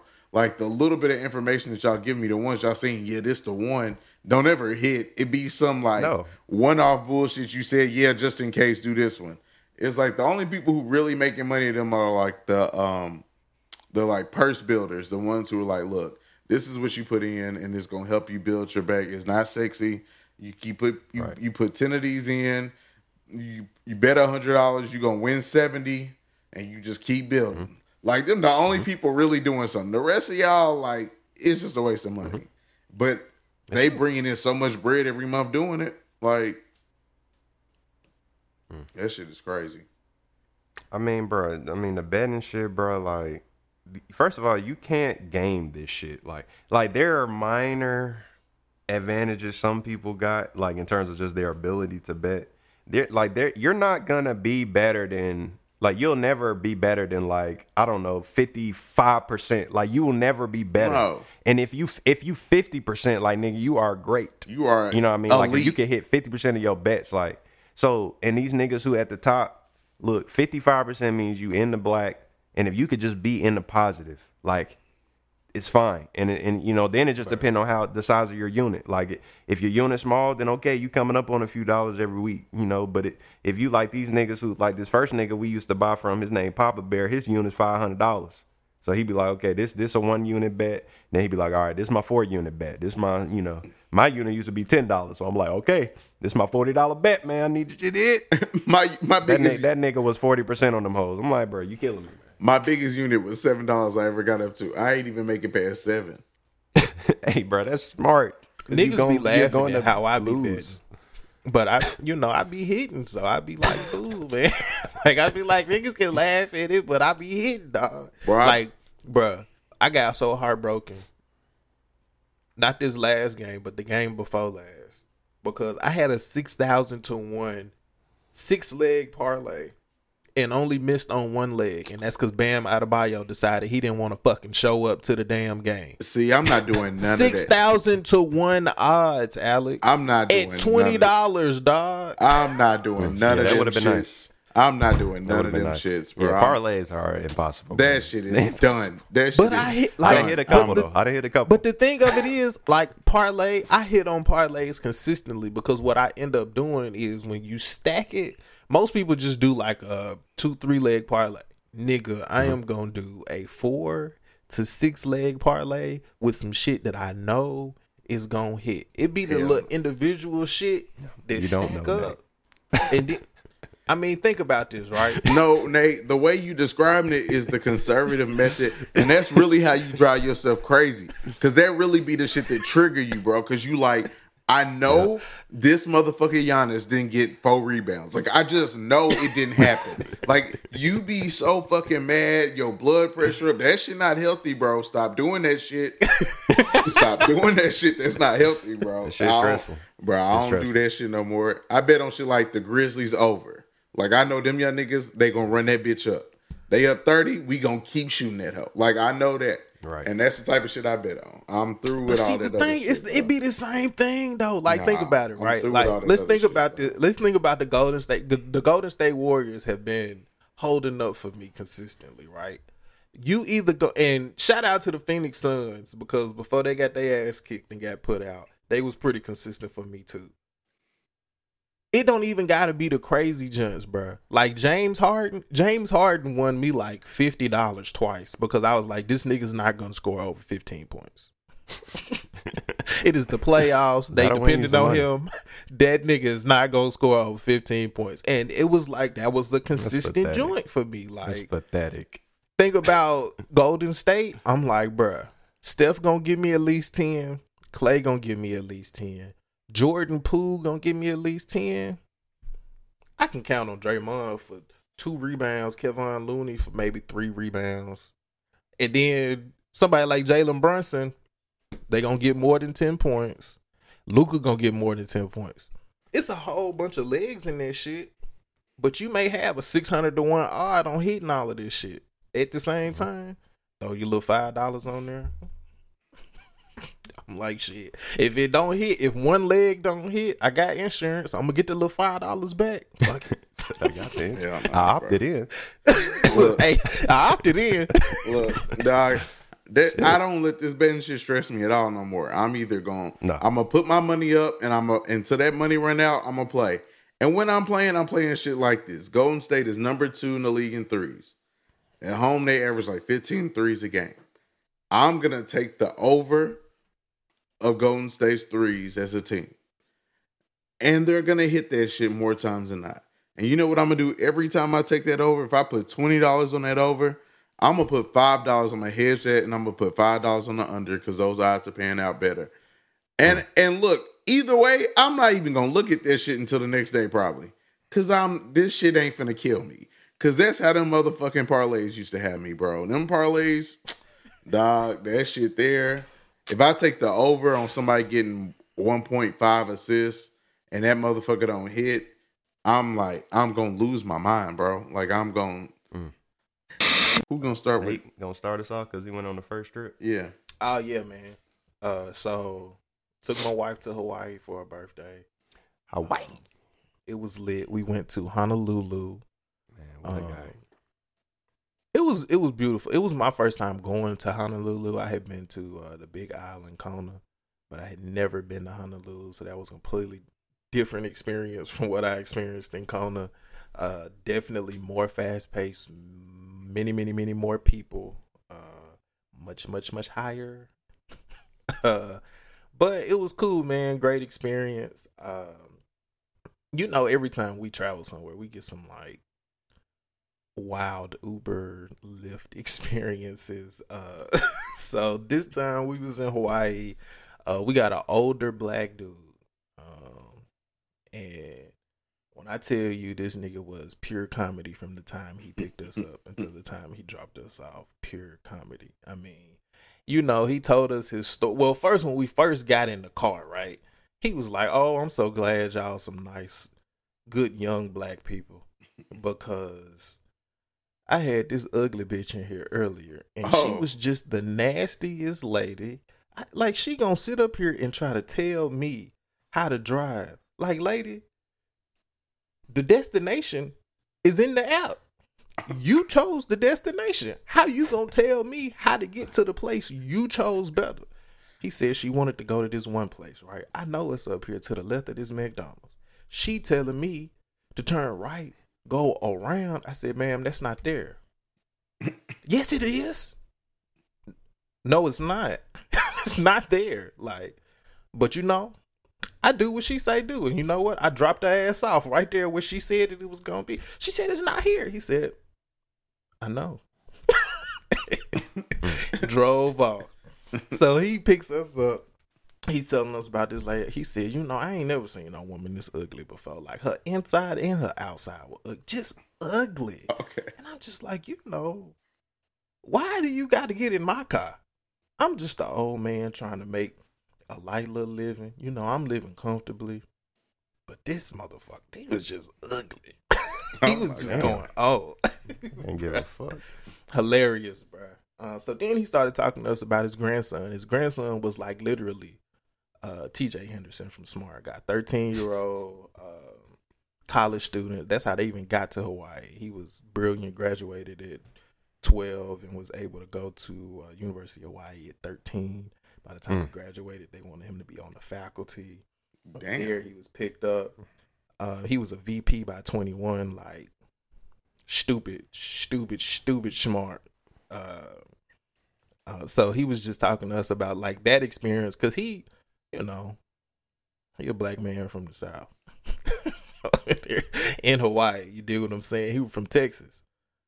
So he was just telling us like the differences. He said at that point they had been there for like 20 years, I think. So it's been a wild experience for him. He was just talking about his wife. He said his wife was a little old small woman. He was like, she mean as a snake. He was like, it seemed like the older she get, the more mean she get. Oh my God. And he was like, you know, a few years back, she went vegan. I couldn't do that shit. He said, you know, I got to do it for everybody else. He said, you know, my children and my grandchildren, you know, they vegan and stuff, but you know, not me. Shit, I'm gonna eat me some damn. Y'all like what y'all like? Y'all like, man, you can't beat no damn neck bones, no pig feet. Boy, I tell you. And you know all they got here is that damn pickled pig feet. I ain't eating that shit. But you get you some good pig feet, man. That's some good eating. Yeah, my wife, but she don't make it for me because you know she's vegan. Bro, drop me off, bro. He was like, come on. I don't understand why she's so mean. I just don't get it. And Wayne was like, I mean, you said she don't eat a whole lot. Maybe she hungry.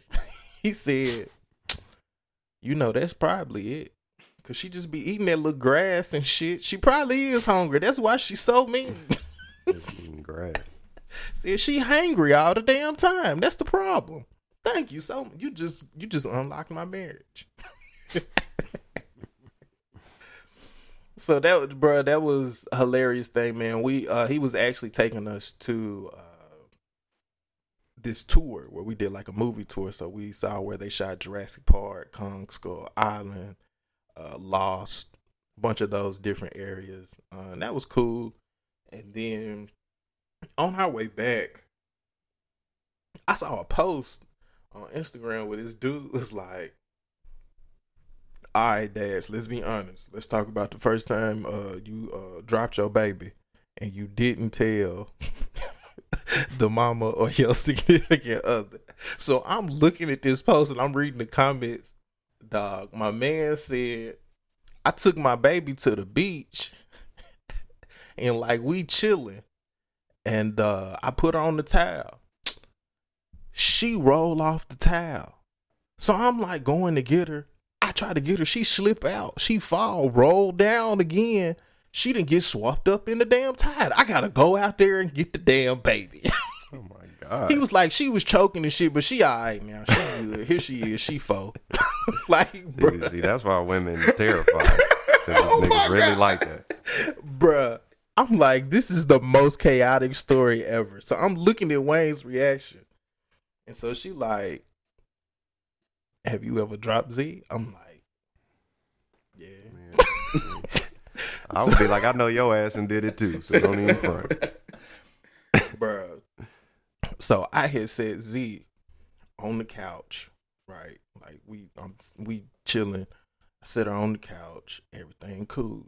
Z like to move. Like she done always like to move. Strong legs. She just be kicking. Like, she came out the womb with abs, dog. Like, I don't understand it. She couldn't even hold her neck up all the way, and she like raising her shoulder. I got a video of her raising her shoulder up. First tummy time, she done set up like she doing a plank. Like, what the hell is going on, dog? So That's crazy. we on the couch, we kicking it. My girl rolls off.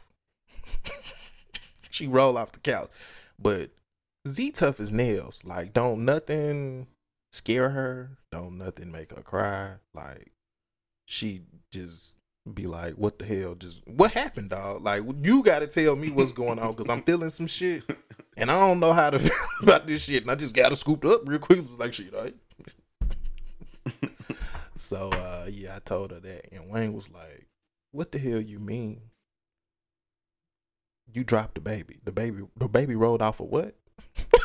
I'm talking about we middle of the trip. I'm talking about we get money. She like, wait a minute. You said the baby fell. The baby fell off of what? You did what? Okay. Okay. So yeah, Mistakes man. happen, man. Hawaii was fun, dog. Hawaii was definitely a great getaway, man. That's awesome, man. Blake, where'd you go, man? Bro, we were actually trying to get out to Hawaii, and then the timing of it just didn't work out. So we were like, we going somewhere. And we've been talking about it for a minute about getting out to wine country. And I was like, bro, I've been trying to get to an NBA game. So we just decided to hit San Fran for like an extended weekend. It was actually, we were almost there on a week, actually. Dang. That's crazy. But we did San Fran for a few days, and then the other half of the trip was in Napa. Bro, and it was a great trip. I would recommend it to anybody, but I think something happened. I don't know if the universe was just like, you know, y'all been wanting to travel, but the pandemic, everything fell in line for us from beginning to jump. Like we got to the car rental. They were like, you can get a Camry, or we got a Wrangler too if y'all want. We ain't gonna charge y'all more for it. We were like, I bet we'll get a Wrangler. Okay. So that was cool to have for the week, especially up there, because they roads are crazy, bro. It's like, it's kind of scary, kind of fun, but they have like these like rolling hills to where it's like a roller coaster. Like the hills are so crazy. When you come to stops, they have a little flat part up there because they like, look, you can't just stop on this hill because that's how steep it is. And then, and I mean, and they come out of nowhere. So like you'll be doing regular driving, and then you come up on them bitches, and then like you can't stop. Like, so you just on that hill, you just flying up and down them. Everybody going 40, like it ain't no slowing down for it. It's just, I don't know, it's crazy. But that was cool. The homeless thing is crazy. It's like it's a very liberal city, and so you can tell like there's just a lot of consideration for different cultures all over the city and all over things, and it's just like the gap that they just did not get right was the housing crisis. Like the homeless community there is ridiculous. Like crowds on corners and stuff when you're downtown. It's insane. To the point where they don't even, it's kind of like, it's almost hopeless. Like it's sad, bro. It's sad. Like, cause they don't be asking you for no money. Like they just like, we just here doing drugs out in the open. It is crazy. And somehow the city still just functions right along with it. Like homeless people going crazy, police officers directing traffic at the very same intersection. Like it's wild. And so I don't know, because that is their street culture is just so casual. Like people walking by us smoking weed, it ain't no thing. Like everything is just a vibe. Everybody is kind of it's California, but it almost feels like the East Coast a little bit in the sense that it's like everybody's minding their business and doing their thing, and we just vibing out here. But it's Cali, so I don't know. It's weird, but it's a cool city.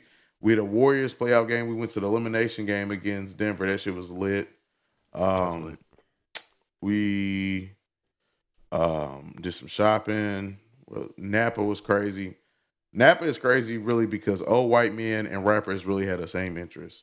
And so you see stuff that like just crazy cars, crazy jewelries. Like, dude went to a wine tasting with us. He had on a presidential rollie. I like talked to him about it. He was like, let me hold it. And, like, it was just all type of shit just going on there where you like, bro, they have money like here. Just like, it's just crazy. Real bread. Yeah, he was just casual with it. Like, I was like, it's a nice watch. And he was like, oh yeah. He's like, you know, proud to talk about it. Cause you know, even though they buying those things, most people don't just like recognize them. So they excited to talk about it, but it's just like, it don't really come up like that. And then all the cars that are on back order that everybody's telling you you can't get for months, casually up there. They just, you know what I'm saying? And it's like, you got to remember, like, the audience that this is for is older white people. So you walk into, like, hotels that are supposed to be so nice and the top tier. It's just like a traditional style, like, from the 90s. It just looked normal. It's just a weird place to be, but it was cool, bro. It was really cool. Shout out to Brown Estate. It's a black-owned winery, and it's like, you know how when you do black-owned stuff, a lot of time it's like, yeah, we black. Like, we just happy to be here. We the blacks. The rap music gonna be. It's not like that, you know. It's just like a black-owned winery. Like, they just happen to be black, and it's like we're very intentional about like the fact that we're black, and like there's gonna be a reading nook that has a lot of dope. Black authors and black cultures through here, but it's not like this is, don't get it twisted, this is still high-end wine in Napa. You know, we gon', you know, it's just a dope vibe. So Brown was the MVP, I think. We went to a castle, that was pretty cool, but all in all, it was just a cool trip, bro. We had a blast. That's cute. Just playing. I'm just jealous because I ain't been on no trip in forever. Bro, y'all would like this trip. That's a cool trip. Y'all would enjoy. Maybe not Napa. I don't know how y'all feel about wine, but I think you and Britt would we love enjoy. wine, man. Oh, okay. So that actually is like right up our alley. Bro, that'd be a fun trip. I'll throw it on the docket. I mean, there's so many places that I need to go. Like, it's just ridiculous. I just keep going to the fucking beach and playing golf. I just keep doing that. Like, I'll be like, Brittany, can we go back to Miami? She like, nigga. I'm like, it was just so great. I just enjoyed myself. I don't know what to do. Yeah, I haven't been on no trips, but you know, I did host my annual golf tournament. Voice kind of cracked there. Golf tournament here in this shit hole that, as Blake likes to call it, but. Yeah, here in that's Tennessee. Not what I said. He said it was an impoverished area. Yeah, Okay. yeah, it's synonymous. Those are synonymous terms. Whatever. So yeah, you know, hosted it. We had about 7 golfers this year. I'm a little late. We had 9 last year. I was hoping to grow it, but you know, we only had 7 this year. But it was good, man. It was good. It was a good time. We played just 2 rounds. You're not on mute there. Not on mute. Just this is a reminder for everybody in the meeting. If you could please mute your microphones. Thank you. But yeah, you know, we played 2 rounds, one on Saturday, one on Sunday. At some local, real nice courses. It was a good time. But you know, there's a little controversy, man. A little controversy. You know, my good friend Austin competed in this tournament. And the way we do our tournament is like, because we're all different skill levels, you know, we base it off our handicap. So just to tell people, handicap is a part of not only golf, but it's some other sports. I think another one I could think of is bowling. People have a handicap. Essentially, it's just a number that kind of advises how good you are. So when I'm playing against somebody else, it can be determined like how many strokes I need to give them. You know, it's kind of like basketball. If I was going against fucking Jason Tatum, right, and we playing a game to 10, well, that nigga need to spot me 9 points. Like, come on, like, yeah. If I score 1, I win, or maybe 2. You know, so in golf it just makes that easy, so we don't have to guess how many I'm gonna give you. This your handicap, this my handicap. I give you this many strokes. So you know, it makes it competitive. But day one, this nigga Austin was fucking balling, like, cause so you already giving him a whole bunch of strokes, but then like the nigga be playing good. It's like, bro, what the fuck, you know? So after day one, I mean, he was in first, I was in second. He was beating me by like 7 strokes. And then the next day, I got to get a nigga like another 22 strokes. You know what I mean? So it's like, fuck. But it actually, you know, it ended up being pretty competitive. You know, as things in golf always do, they level out. And, you know, it actually came down to the last hole, to the last putt, where I needed to get a par to win. And if I got a bogey, we would have tied. And, you know, in spectacular AC fashion, sunk the par putt, man, clutch as hell. And, yeah, won the tournament. Actually got my trophy right here. I'm going to show y'all my trophy. Wait, Yeah, so I'm to understand that you put on a golf tournament, Yeah. and you won the golf tournament that you put on. Yeah, I mean, I played in it. It's my tournament. You know, I played in it. Chattanooga Classic champion right there. And, yeah, I won. The 3rd annual Chat Classic. How many of these have you won?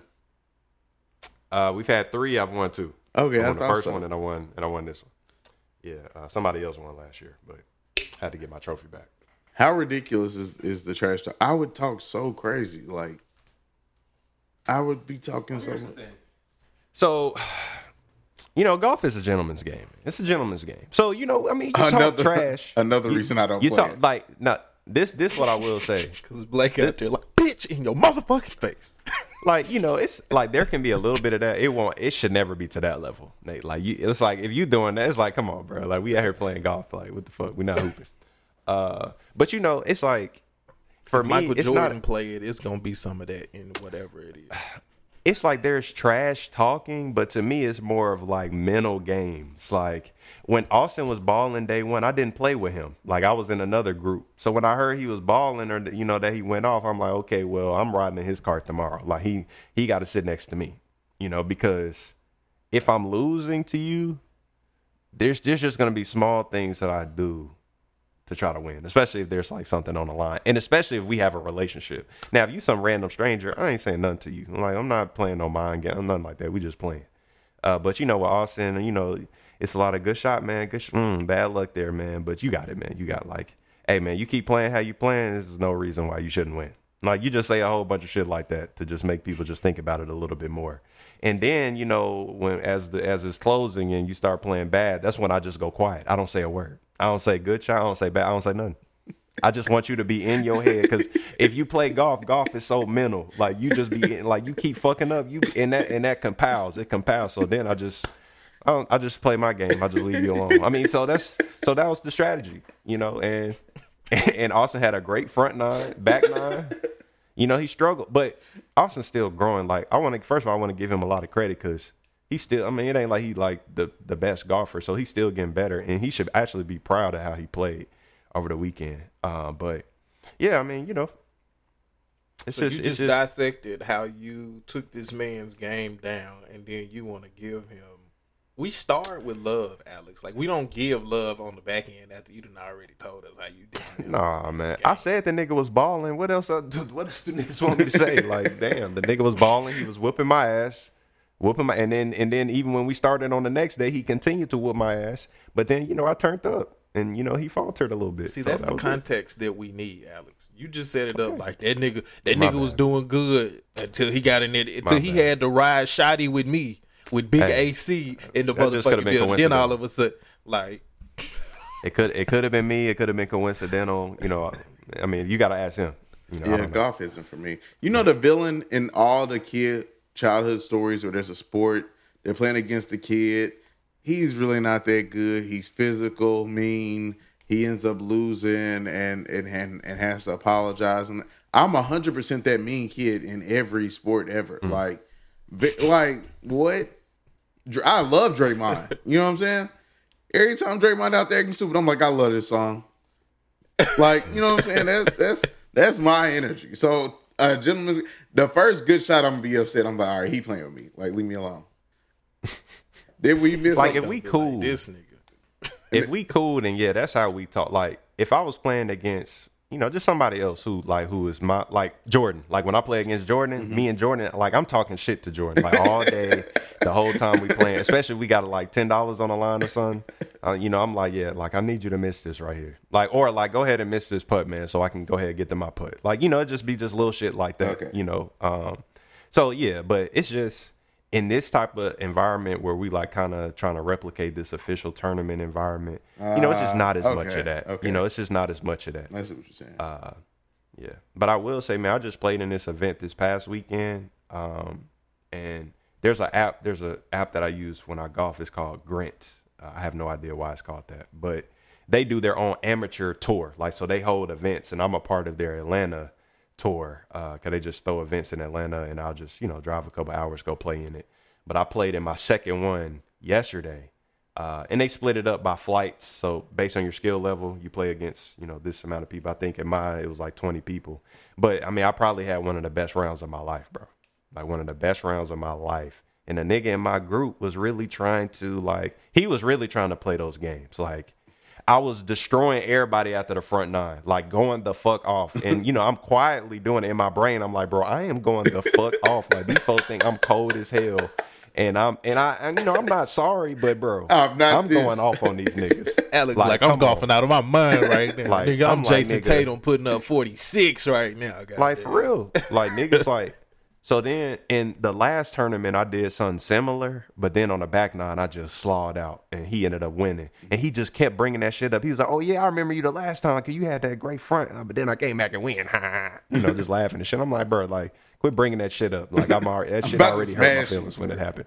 Right. So after this front nine, he was like, all right, I mean, here we go again. You know what I'm saying? Like he was really trying to get in my head. Like, and then he said some shit like, all right, I'm about to just go ahead and win this tournament. I'm like, damn, like who does this nigga think he is? So for that reason, I had to just continue going hard. And I ended up shooting +8, which is the best I've ever shot in my life is +7. So I shot +8 yesterday in a tournament. I'm like, bro, this is lit. Won my flight. You know, got a nice little trophy. And they gave me a gift card. But they told me, like, look, bro, we moving you up a flight. Because everybody felt like in golf, if your handicap is, like, inflated, people will say you sandbagging. Like, right. You're trying to act like you're not as good, but you really are as good, so you can play against not as good players. Right. I'm like, I know everybody going to think that when you go to fuck off. I'm like, I know that it was just an incredible day, but regardless, you know, y'all just got to sit there and take that fucking L and watch me take this picture with this trophy. Take that. Shout out AC. Shout out Big Money AC winning the tournament last week. Thank you. That's what's up. We got so you had two get us out of here. Wait, you had 2 tournament wins back to back? That's kind of lit. Yes, back to back weekends. Yeah, man. that's lit. 2 trophies. That's lit. Oh man. Not again, nigga. I'm like, what tournament can I enter next weekend? Nigga? Like, what the fuck? 3P. But nah, man, this has been another episode of the After 5 podcast, man. We appreciate y'all tuning in. We needed the opportunity to kind of catch up, man. We've been kind of in and out the last couple of weeks.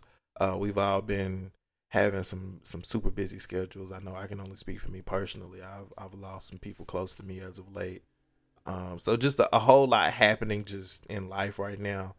So we appreciate y'all continuing to listen in on us. Anybody who's going through anything right now, know our thoughts and our prayers are with you. We send you love and light. Anybody who is grieving right now, we send you love and light. Anybody who's just dealing with a difficult time mentally, whether you're struggling with anything, just know that we are over here at the After 5 podcast. We send you love and light. We appreciate you. We acknowledge your experience, and hopefully we can give you a break from the monotony of life, to just take a second and enjoy some audio experience. So continue to listen in, like and subscribe. But until we talk to you next time, I'm your boy Nate B. Your boy AC. And your boy Tayo. Peace. Peace.